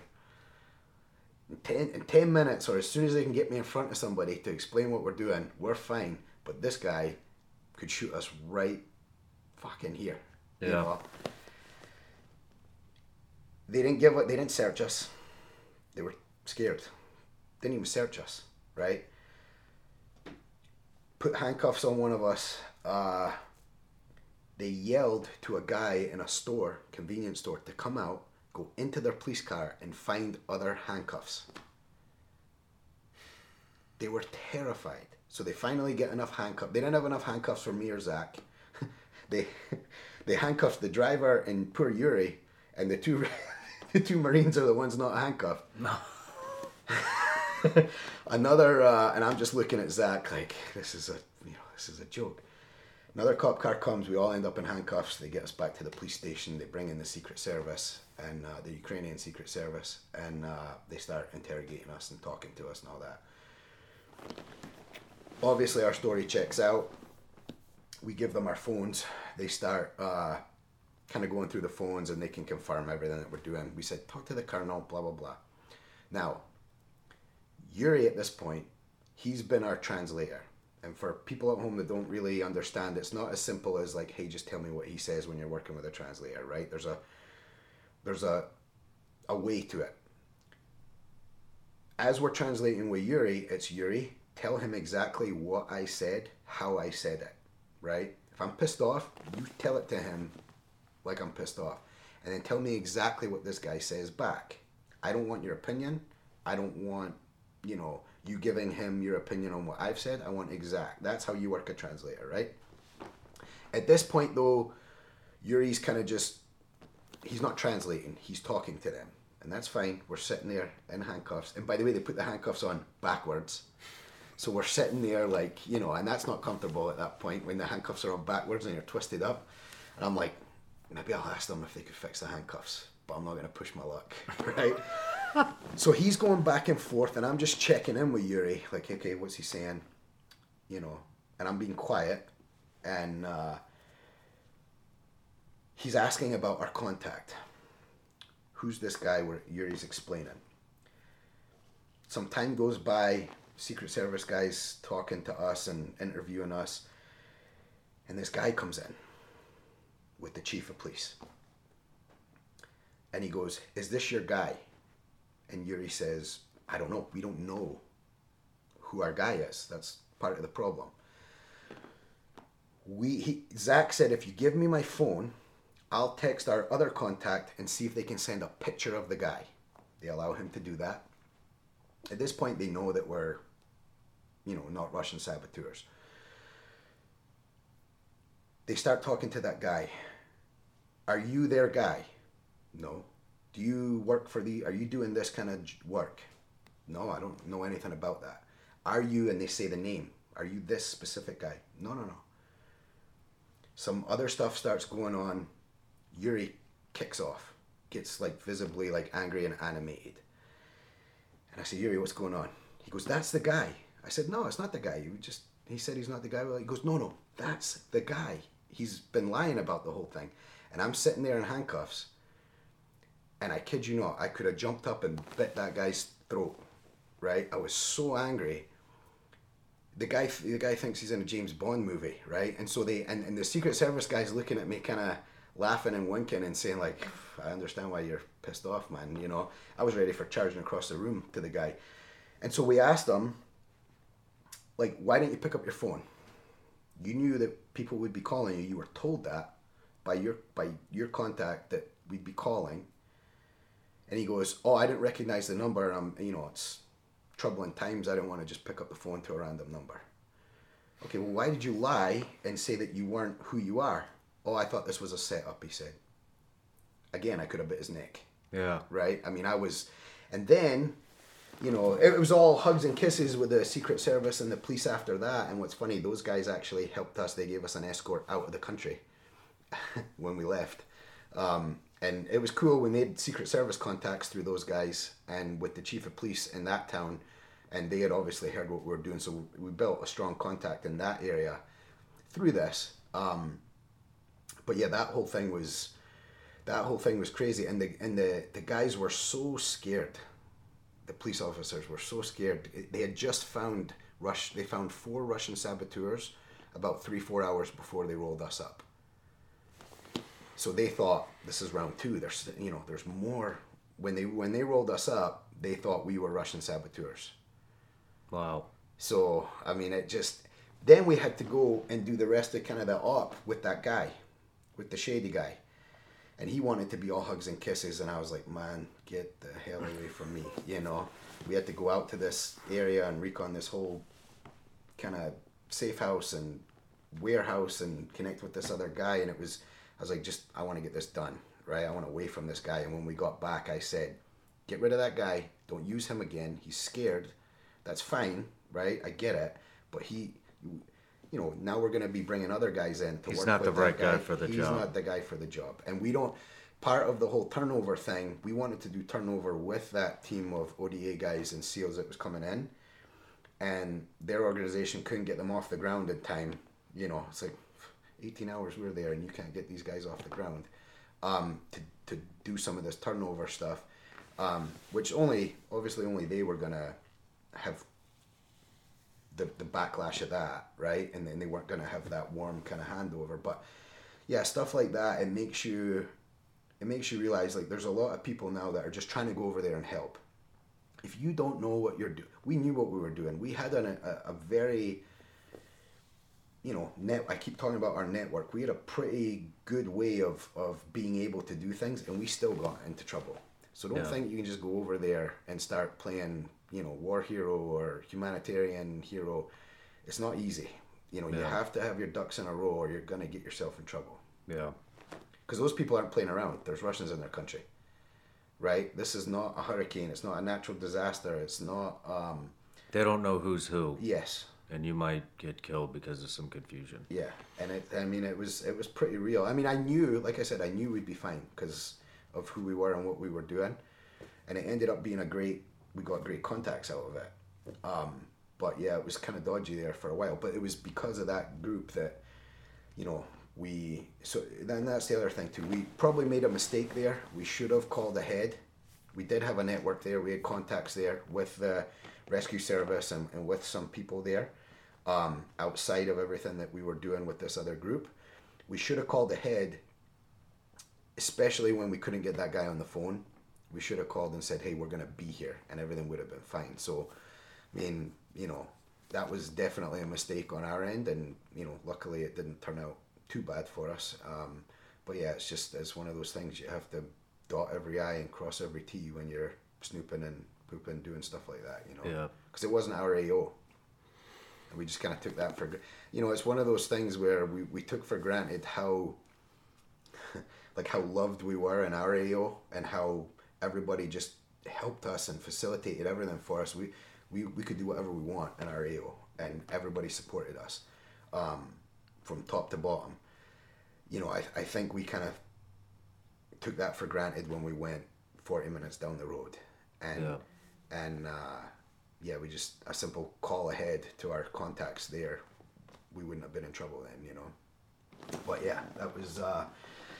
It was kind of wild, and Yuri was kind of upset about it because there was some local Instagram chatter about it, and some pictures of us driving around and like the vehicle we were in and all this kind of stuff, and so he was kind of worried about it on a local level, people hearing all this kind of stuff, and it's like, obviously he doesn't have any experience with this, and just trying to tell him, like, look, hey, when you go and do this stuff in a foreign country, stuff happens. You know, it's kind of part of the game. You don't want that to happen. I'm sure you've been in situations that weren't ideal. It happens. But coaching him through that was, again, pretty interesting on a personal level, because he had never experienced that, and we had good jokes about it as well. It was unbelievable. So yeah, it's not kids games over there at all. What an experience. Is there any other intel that you picked up? You'd mentioned people getting shot outside of a grocery store, civilians. Yeah, so there's a lot of attacks on civilians happening now. I'm sure some of those stories are making it to our media, right? Especially where a lot of the heavy fighting is, and especially where the Russians are starting to run into heavy resistance. This was not happening in the beginning of the war. This is something that has developed, and it's not by mistake. It's not, hey, we thought this was happening, we thought it was a military thing and it accidentally was a shelter. Or it's not that. There's one story where people were lined up outside the store to get food, like a convenience store, bread, whatever, and Russians came. There was 12 people, 12 people, just gunned them down. The Ukrainians were starting to mark, when this started happening, the Ukrainians started to mark civilian centers. So like if a bunch of civilians were sheltering up in a school, they would mark that school with something from the air, like on the ground, so they could see in the air, hey, there's children here, civilians here, whatever. And those places are basically, what happened is the Ukrainian army's marking targets, civilian targets for the Russians. Damn. And those places are getting hit now. So there's a So change. the Russians are looking for the marks where the civilians are being held, Yeah. and then killing them. Or they're seeing the marks Yeah. and not caring, right? Yeah. And, that gets muddy as well, because, for instance, the army guys, both of the army units that we were training were living in schools, right? They turned these schools, there's nobody in the school, no kids there. The schools are not functioning right now. But they were using those buildings because they're big, they have open rooms, they have bathroom facilities and all this. They were using those as like makeshift army bases. So I guess on one hand, if you're a Russian military commander, you can say, well, yeah, we target the school because it's a military target. There's army there. That, to me, is fair game. There's no kids in that school, right? The Ukrainian military is not using human shields to house their military. There's no kids in the school, no civilians in the school. But if you clearly see it's civilians, you should not be obviously attacking those places. You know, and that is a new tactic that they're starting to do within the last 48, 72 hours. They're really starting to do that, Wow. And that's a bad sign. That's a real bad sign. And Russia historically has been known to do that. So, I don't know where that leads. I don't know how involved we get to try and stop some of that. I'd hope our diplomats are speaking to the Russians and saying, hey, it's not a red line, but don't do that kind of stuff. Because that changes everything, I think. Yeah, that definitely changes it. Yeah, and there's a lot of that happening, and that's gonna be a good way to break those people, because the Ukrainians right now, one thing that both Zach and I still talk about and noticed right away was how passionate the people are for the country and how much they want to defend it. Everybody. I talk about that town we were in, everybody's helping in the war effort. Everybody, right? It's like an old school movie. It's like a World War II story. From the oldest to the youngest are helping somehow for the war effort. Again, I mentioned the TV is very positive and inspiring to the people. And they're getting great results, right?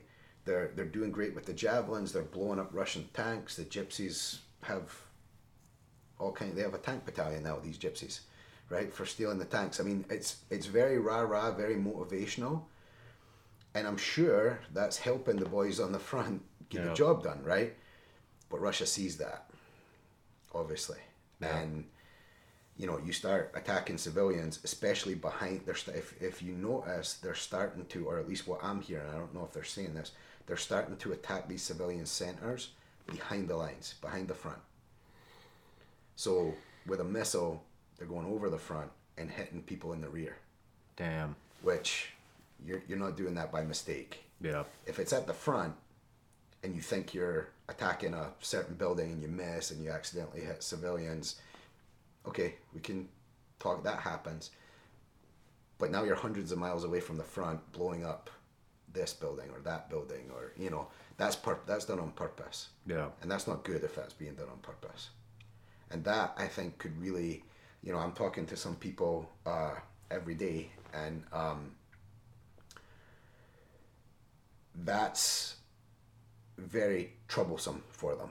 That's making them cry as they're talking to me. Yeah. Right? That's affecting the people, obviously. So yeah, hopefully that gets cleared up and somebody can talk some sense into the Russians, like, look, hey, if you want to fight, right? But don't do that. I don't even know what to say to that. You know, it's unbelievable. It's. I just don't see anybody holding them accountable. Yeah, and again, we've talked a lot on a couple of examples of this, like, It's a lot of talking. Here's a good thing, No action. but then also brings a bad thing, Yeah. right? This is one of those things, because the Russians or the Ukrainians are doing so well at defending their country and fighting the Russians that it's causing, or it's making Russia use these kind of tactics. So then what do you do if you're the Ukrainians? Do you back off? I hope to God look, I don't work in the government, I'm not a diplomat, but I'd hope they're not telling the Ukrainians back off so that Russia stops doing this. Yeah. Because then you back off, you let them advance. You know, I think, as you're mentioning, we should be a lot tougher on Russia. I mean, I think we always should be tough on Russia. I mean, it's tough, you know. I mean, not even just the U.S., but even Europe. I mean, Exactly. They've allowed themselves to get 40% of their gasoline from Russia. And so if Russia cuts that... We were in Germany. Germany gets, I think, 100% of their oil from Russia. Yeah, so, I mean, what are they going to do? Nothing. They're not going to do anything. Right. Because they're reliant on Russia. You know? I mean, and now, you see our fuel prices. Saudi won't even pick up the phone for I know. us. Imagine not They will picking up not the even phone pick up the phone. for the United States of America. Yeah. I mean, and what's funny about this, I say funny, you know, back in my day, when I was running and gunning, I didn't deal with any of this. Yeah. Right? I was doing that job and, you know, a trigger puller, go kick this door in, this patrol, that, whatever, right? Now, dealing with it on this level, it's very different. And like I said, I'm not a diplomat, but I'm working with these people. I'm working with this network. We're doing this job now that we've stumbled into. And it's complicated. It's you think, I mean, we think about it all the time. Zach and I are constantly checking in. What about this? How does this change things? We just heard from this guy about whatever. You know, my mind's full enough, and now it's full of this stuff. And you know, it would be easy. It's not my country. It's not my mission. It is now, but you know, I could pull the plug and forget it, I suppose. But it's just a snowball, man. It just keeps getting bigger and more involved and changes every day. It's very weird to be on this end of it, having been on the other end that doesn't get to interact with that at all. Yeah. It's very, I don't know, it's very interesting, but it keeps the head spinning for sure. Sounds like it. Well, let's take a break, and then when we come back, we'll kind of get into your nonprofit and some of the other stuff you've done and wrap this up. Perfect.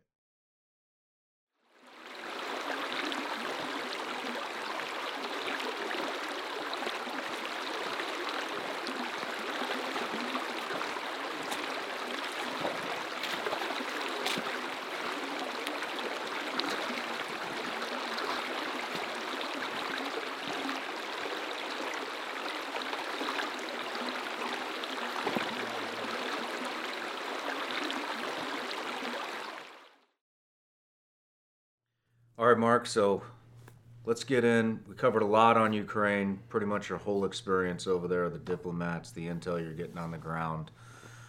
Let's move into your nonprofit, what you guys have been doing. And correct me if I'm wrong, but isn't this just now a 501c3? Yeah, so the status is pending, obviously. It's with the government, everything takes a little while, but yeah, it started off, it's pretty recent, fairly recent. When the Afghanistan pullout was happening, I was working with a team, working with a team to go over there and help with some stuff over there. We didn't have an organization or anything like we do now. And so I was down in Virginia Beach, had taken some meetings about going to Afghanistan. Came home from those meetings, and it was when the Hurricane Ida was about to hit. So I just got back off the flight and was sitting kind of watching TV, getting settled back into being home, and was following the hurricane coverage. You know, I like watching that kind of stuff on TV when the disasters come, to keep up with what's happening. And my wife at the time was 5 months pregnant. So part of me was like, how am I going to tell her that I'm going to Afghanistan? She's not going to care. Well, she's going to care. But my wife she knows what she married, you know. And I always say I don't ask, I just tell. But it's not bad. I'm not a arsehole like that. It's more, she gets it. Yeah. Do you know what I'm saying? So, okay, I'm going to have to tell her. I might get a bit of an ear beating, but I have to tell her. And I was just sitting there watching the coverage, and they were talking about the hurricane. And I'd never really done any humanitarian type stuff before, right? And I text one of the guys. He's one of the guys on our team. He's a former Albanian special forces guy. He's a savage, right? I mean, he's one of those legendary, just savage guys. And I text him, I said, hey, what do you think about going down to the hurricane and getting involved right in the beginning, like when people really need help, you know, like just going down there and throwing it at the hurricane and helping people? And he just texts back, yes. I didn't tell him when, I didn't tell him what, I didn't say how many days. I just basically said, you want to go help? Yes. So now I go, all right, well, you can't turn a guy like this away. We're going. Rounded up a couple other guys, same kind of way that we did with Ukraine, quickly, you know. Planned to step out the next day, early morning. And I had most of it planned with the guys set up before I went to my wife. So I go to her and I say, hey, me and a couple of guys are going to go down to the hurricane, so when this thing hits, we're going to start helping people. She goes, okay. And I was like, okay, like that. She goes, well, I thought you were going to tell me you were going to Afghanistan. So she goes, on you go to the hurricane. So I was easy conversation there, right? And I didn't even tell her about Afghanistan. She didn't know why I went to Virginia Beach. I think she had a suspicion. But yeah, so she was very happy to kick me out the door down to the hurricane. So we went, and we had a plan. We just got in trucks and drove south. That was the plan, till it rained. Wow. And when we got there, halfway down, my wife sent an app and said, hey, have you guys seen this app? I can't remember what the app is. We basically was in a disaster area. You can fill out this app. It creates a ticket. Hey, I need help. I'm stuck. Whatever, right? And we started looking at it like, hey, this thing, we could use this. Not for that purpose of going and helping those individuals, but we used it to see where the mass amount of tickets are. Makes sense. Do you get what I'm saying? Like, yeah. We're not going through these individual things and coming and getting your cat out of a tree or doing this or doing that. We want to see where all of this shit is happening. We couldn't get into that town. Why not? I can send you some pictures as well if you want to post them. The whole overpass and ramp completely underwater to go to this area. It's about 11 miles from New Orleans. Couldn't get there. There were semi-trucks underwater. the trailers under the water. And so, okay, we don't know what we're doing. We don't know where we're at. Let's go to New Orleans. We went to New Orleans, stopped right outside the Superdome. It was like zombies, zombie apocalypse. Nobody on the streets, bone dry, right? Bone dry. The power was out, so everything was kind of dark. And it was very creepy. It was like you wouldn't know the hurricane was there. Obviously, we learned that since Katrina, they've done a lot to the New Orleans area to protect it from that happening again, because obviously that was horrendous what happened there. And in my opinion, it seems to be whatever they've done in New Orleans has been to the detriment of some of the surrounding areas, because we found a back way into that town that we couldn't get into. It was, I think, 38 miles out of our way. We had to go around. It was a town called La Place, and it ended up being one of the worst hit areas in Hurricane Ida. We didn't know that at the time. We just saw that these tickets were there. We went there, helping some people in the water. We got into the town, helping some people in the water, and you know, trying to get a lay of the land. The governor was going there to do a photo op. We were on the outskirts of town. Saw this commotion at this gas station. There was a CBS guy there. Running into this CBS guy, we're in his ear. Tell us this. Where can we do this? How's that going? He gave us the whole layout of everything that was happening in that area. And it was like, you know, it's kind of like some of the stuff we talked about with Ukraine. If you're just doing the thing, you run into opportunity. Mm-hmm. Do you know what I mean? Yeah. The chances of us, if we could have got off that ramp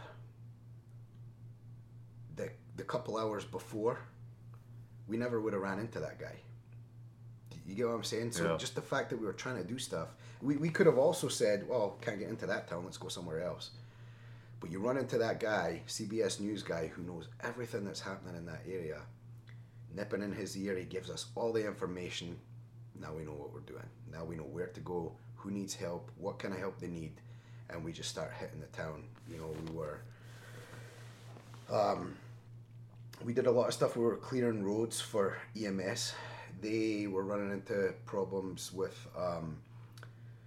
you know, say a fire truck, right, and there's a giant tree in the middle of the road.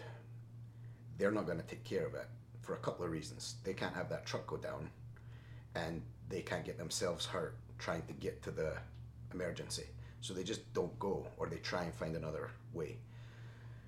So we said, okay, we'll help you. We'll go on ahead of you and get the chainsaws and start clearing roads and doing this, and so they can move. Cutting people out of houses. We had a couple people, trees had fallen in their houses and they're stuck in the house. So we're doing that kind of stuff. There was a family, old couple, very overweight. I'm talking like 4 spins, like very obese, overweight. Stuck in the house, on oxygen, all this kind of stuff, and a tree had fallen on their house, massive tree. It got to the point we were cutting, we estimated 12 to 1,600 pound sections of this tree above our heads to try and get because it was going to cave their house in. They said, we've just been sitting here in the living room, and last night the roof started to cave in. Well, you guys have to get out of here. And the news guy told us that. He said, look, if you see people here, you have to tell them to leave. Like people that haven't left, tell them to leave, because we can't get emergency services in here or food or anything to support them. So try and get them to leave. Well, these people in Louisiana are very tough people. They've been through this stuff, and they weren't leaving, right? And this old couple, they couldn't leave. They were struggling physically they would have not been able to. But we tried to get them out of there. They're like, we can't go. We don't have a place to go, and we can't go. And we're like, all right, well, let's try and get the tree off the roof. And it's above our heads. We're up on ladders. We're tying ropes to this thing. One bad move, and we would have been crushed, you know. So we started doing some of that stuff. Getting food and water to some people, just what we had. We couldn't give people our gasoline because we needed it, and we ran into a problem with gasoline because there was one gas station in the town, and that turned into like the cantina from Star Wars as well. It was very rough there because it was the lifeblood of the town, and the gas lines were. I think one day we sat in a gas line for 4 hours to try and get fuel, and we had brought fuel, and then it got to the point where, as days went by, no electricity, there was no FEMA, there was no Red Cross in that area when we were there. 3-4 days go by and people don't have food, they don't have water, they don't have electricity, and they don't have gas. Our fuel supply was getting low, and because what we would do is for security reasons, we would stay outside the town on the outskirts and then just punch in to do some work, and then we'd go back. We basically took over an abandoned kidney dialysis building and just kind of set that up as our little base of operations, and we had a watch and punched out at night and then punched out and did stuff during the day. We're running out of fuel though. It got to the point where if we can't get fuel on this day, we need to leave, because the closest place to get fuel was 160 miles away. So we're doing the math on how much fuel we have, and we don't want to become part of the problem. So we couldn't get fuel. There was no fuel coming into the town that day. So we had to leave. And, we had done a bunch of good stuff there. But as the week went on, just society was deteriorating because of no food, no water, no electricity. And people were pretty desperate. So we got home. We drove all the way home. We arrived home at like 6 a.m., a couple of hours sleep, and by noon we had a plan to go back down. I just texted the guys and said, let's go back and do like a food drop kind of thing.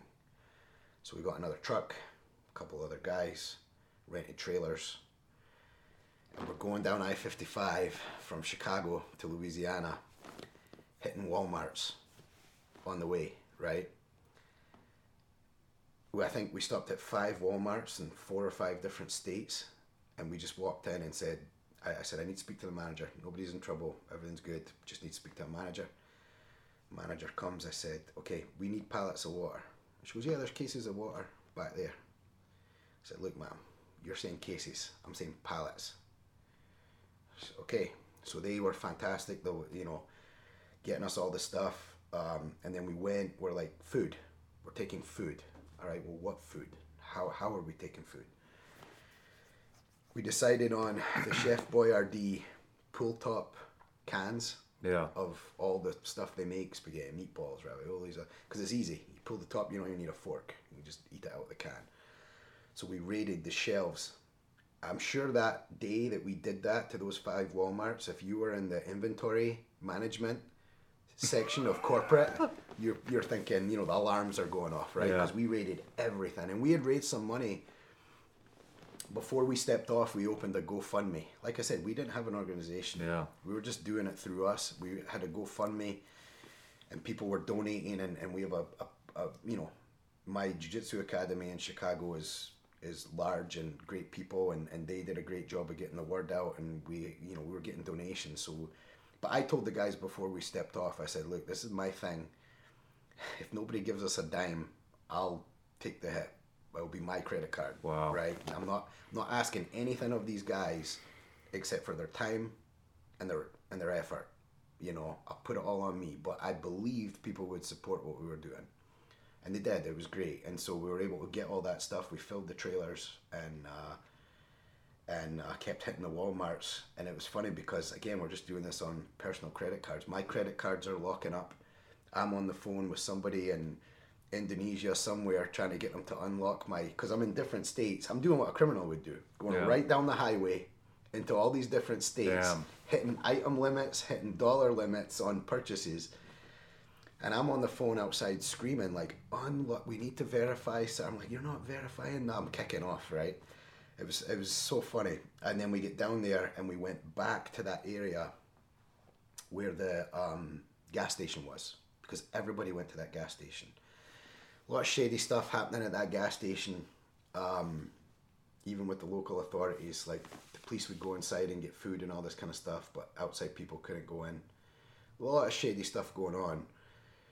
You had good people, desperate people, and we stayed there and we did a food drop there. I think we were handing out water and food for 9 hours. It was 106 degrees heat index, Damn. And we were non-stop there. And it was great because people were in that gas line. They had gas that day. And I just walked right into the gas station. I said, here's what we're doing. We're not going to interfere with people getting gas. We're going to set up out by the street. And do you guys need any food? And these people looked at me like they couldn't believe it. They said, look, I haven't eaten all week. And she's in a gas station full of food and drinks. It's very strange what was going on. That's kind of odd. And they weren't letting anybody go into that gas station to get stuff. All the pharmacy, like Walgreens type stuff, CVS, were all boarded up because people were looting throughout the week and all this. Yeah. It was a very strange situation, but we just sat out there for 9 hours and handed food out. I mean, my hands and feet and arms were all swollen, like with the heat and just, I mean, I had pictures of my hands. It's like my fingers were sausages. It was non-stop. We never took a break, and we just did that. And then when we were done, it was dodgy getting out of there because we only had so much food and so much water. And again, after 9 hours, and I saw we were getting low towards the end of our drop, and I see all the cars still, and I'm like, it might be dodgy getting out of here. And we had to do the whole wrap everything up and punch. You know, it would have been nice to kind of sit there and savor that moment, but it was pretty dangerous at that point because people were pissed. I mean, we were handing out food and water, and when we had none left, people were getting angry. Yeah. Which is, I mean, it's desperation, right? Yeah. So then we got out of there and came home and stuff, and I started thinking, I was like, you know what? We have the right type of people. The military guys we have, and the support people that we have, like, we can do something with this. Like, we can keep this going, and we can help people, right? We can do all the stuff that either people can't do or won't do, right? In those kind of situations. That was the first one. That was the first one. Yeah. And so my business partners and I started putting some stuff together to try and create it and turn it into something. And then we started helping out with the guys from Save Our Allies, with the Afghans. We were focused mainly on Fort McCoy, Wisconsin. We would do clothing runs up there and take a bunch of supplies up there for them. Spend long weekends up there working in the kind of Afghan villages, connecting with people, and it was kind of messy up there. You know, what an undertaking that is with those guys. You know, and they've done a fantastic job, and it was great of them to kind of, because I came in and I said, look, kind of selfishly, I said, I don't want to come up here and volunteer for Save Our Allies. I don't want to work for you. I want to work with you on the stuff. And they were very receptive to that, and they enabled us to do that and helped us, and we worked alongside their volunteers and with the Team Rubicon guys that were up there with the 82nd Airborne, and there was an Army engineering company, I think, that was up there too, and then some of the State Department people. But that whole, the military, the NGO, and the State Department intermingling is difficult to navigate. And again, I don't have a background in NGO type stuff, so that was a good way to learn that there's a lot going on when you start working at that kind of level. But that was a great experience. And then we were doing that, and then November came, and November was the thing that happened with my daughter, right? So, long story, my daughter had a brain tumor, and we found out in basically 20 minutes she needed to have the first of 2 brain surgeries, like out of nowhere. And my wife was 8 months pregnant at that time. So we started dealing with that, and, you know, at the same time trying to really create something on this NGO side for Overwatch or what is now Overwatch Foundation. Obviously, I took some time away from kind of being out in the field and doing some of the hands-on stuff for obvious reasons. Daughter with brain surgery at 4 years old, and then new baby coming. But once that kind of cooled down, we start, you know, continuing to grow the thing, working on raising money and how to do that properly and effectively. and just creating contacts and all that, and then the Ukraine thing popped up. And so all the humanitarian stuff we've been doing has been through Overwatch Foundation. And, you know, it's still, our 501c3 is pending. You know, we have a good team that helped us on the legal side, working all that stuff out. And yeah, just looking forward to the future and having that infrastructure within that organization to allow us to do more of this kind of stuff, because we have the guys that can get it done. So let's go. You know what I mean? Yeah, man, that's amazing. Yeah, I never thought of doing anything like this. I never had a plan to do that, and it's just working. You know, we can make a difference with stuff, and we're gonna keep going with it. How's your daughter? She's good. Yeah, I mean, she's incredible. She's probably the best human I've ever met.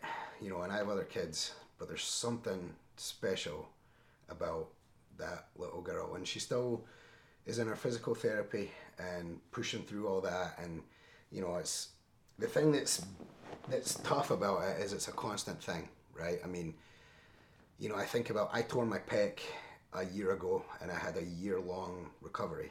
I had surgery, I had to reattach it to my humerus, and I did all the physical therapy for a year. But then once it's healed, it's over, right? My pec now is better than before I tore it. With this, she can, God willing, be great for the next 5 years, and then heaven forbid, something could pop up again. So every win is a win for now. Yeah. And you don't know, you know, for tomorrow. But, you know, I told my wife, I said, you know, I mentioned this to you too, I said, this stuff happens to people, and it's better that it happens to us than somebody else, because we can take it. You know, it's enough to break people. Something like that. I mean, can you imagine? So, yeah, it's, you know, and the Ukraine thing's tough, because now I'm halfway across the world, or all the way across the world, in a war zone. And, you know, families at home, and there's heavy stuff happening at home with that. It's like, you know, why do you do that? Why don't you just stay home with the family? But, you know, part of being a father, and you know, is being an example. And she knows that we went there. She's friends with Yuri's daughter. You know, my daughter's 4, Yuri's daughter is 3. And she knows that, you know, Dad went with me as dad to help him. Wow. That's powerful. And she'll know as we continue to do this stuff, and, you know, it's just a good way to be an example for the kids, right? Yeah. So, yeah, so that's where we're at, and we're just trying to, you know, it's weird, the hurricane thing just kind of fell on the lap, and we're going to continue to do that. God, you know, heaven forbid there's any more hurricanes. I hope there never is, but that affect people like that. But, you know, we'll be there to help and do what we can. And the Ukraine thing fell on the lap as well, and, you know, I this is the kind of thing we're going to do. When these things pop up, we'll pop in, you know. Another thing that we're really doing with the foundation is we're using veterans, guys who, you know, are out, or, you know, we have a couple guys who are more recently out, and it helps them scratch that itch a little bit, being around other veterans, doing something that's, you know, doing a mission that's worthwhile, helping people. You know, we're not running around trying to do anything crazy.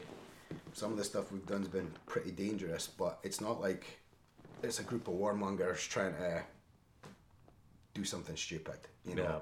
But I can see some of these guys light up when we're together, when we're doing this stuff, and that's pretty rewarding. So as we grow, again, same for the Ukraine mission, we're going to be looking for guys to, you know, special operators to do some of the crazy stuff we're doing, military veterans in general that can help, and civilian support people. We have, for the foundation, we have a great group of civilian support people that are very handy, very organized, that are go-getters.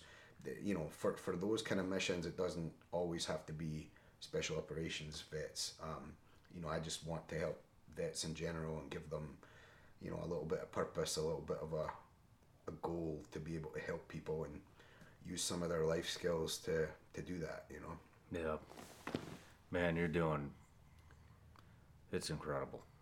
It really is. It's, you know, we're in the beginning, but I think there's something there for sure. I think there's something there too. I mean, just by hiring veterans and I mean, on top of all the other stuff you guys are doing, that's, I mean, saving lives, saving countries, everything you're doing. And then you're also giving veterans who may be a little lost, you know, because it's tough to transition. You're giving them a purpose again and something they can be proud of again. And that's another big thing that's not really talked about, is how do you find something that you're proud of what you're doing again after you leave. Exactly. Especially a special operations unit, you know? Yeah, I mean, I obviously, you know, I'm not going to get into it right now, but like, yeah, I mean, I had a struggle kind of when I got done personally, right? Just kind of dealing with life, dealing with people. What do I do next? And, you know, I mean, you've heard countless stories like that as well. It's difficult. And I suppose there are resources to help, but we don't go and use those resources until we hit the wall, right? So, you know, it's being able to help with some of that stuff and help veterans. That's a huge bonus that I never even anticipated doing this stuff. We just, hey, let's get the guys that we have and go help some people. And then you see that side of it and you're like, man, this thing it's so reward, like it's like a reward snowball for everybody involved. Yeah. You know, as far as the difference you can make doing something like this. So, yeah. Well, before we close it out, I just want to again say thank you for coming and sharing your experiences and you know, if you're looking to get involved, the links are below. They need guys, they need special operations guys, you need equipment. All those links are below, and man, it's a real honor talking to you. I'm so glad that we could make this happen on such short notice. Yeah, thanks for having me. And you're welcome. It was truly an honor. So, do you know when you're going back over? We don't know. We have a kind of cursory plan right now. We're trying to get funding and raise funds for some of the bigger stuff that we're looking to do in Ukraine. But yeah, I mean, I don't see how we don't go back. You know, I mean, they need help. So, well, I think you're gonna get a lot of support. So, best of luck to you. Keep doing great things. Thank you. Cheers.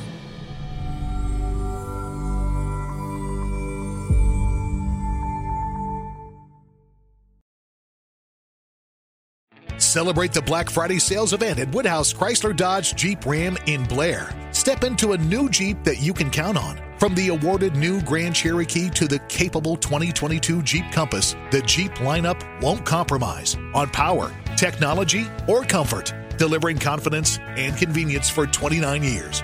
Woodhouse Chrysler Dodge Jeep Ram in Blair is your trusted auto partner. Visit us off Highway 30 in Blair or online at WoodhouseChryslerJeepDodge.com.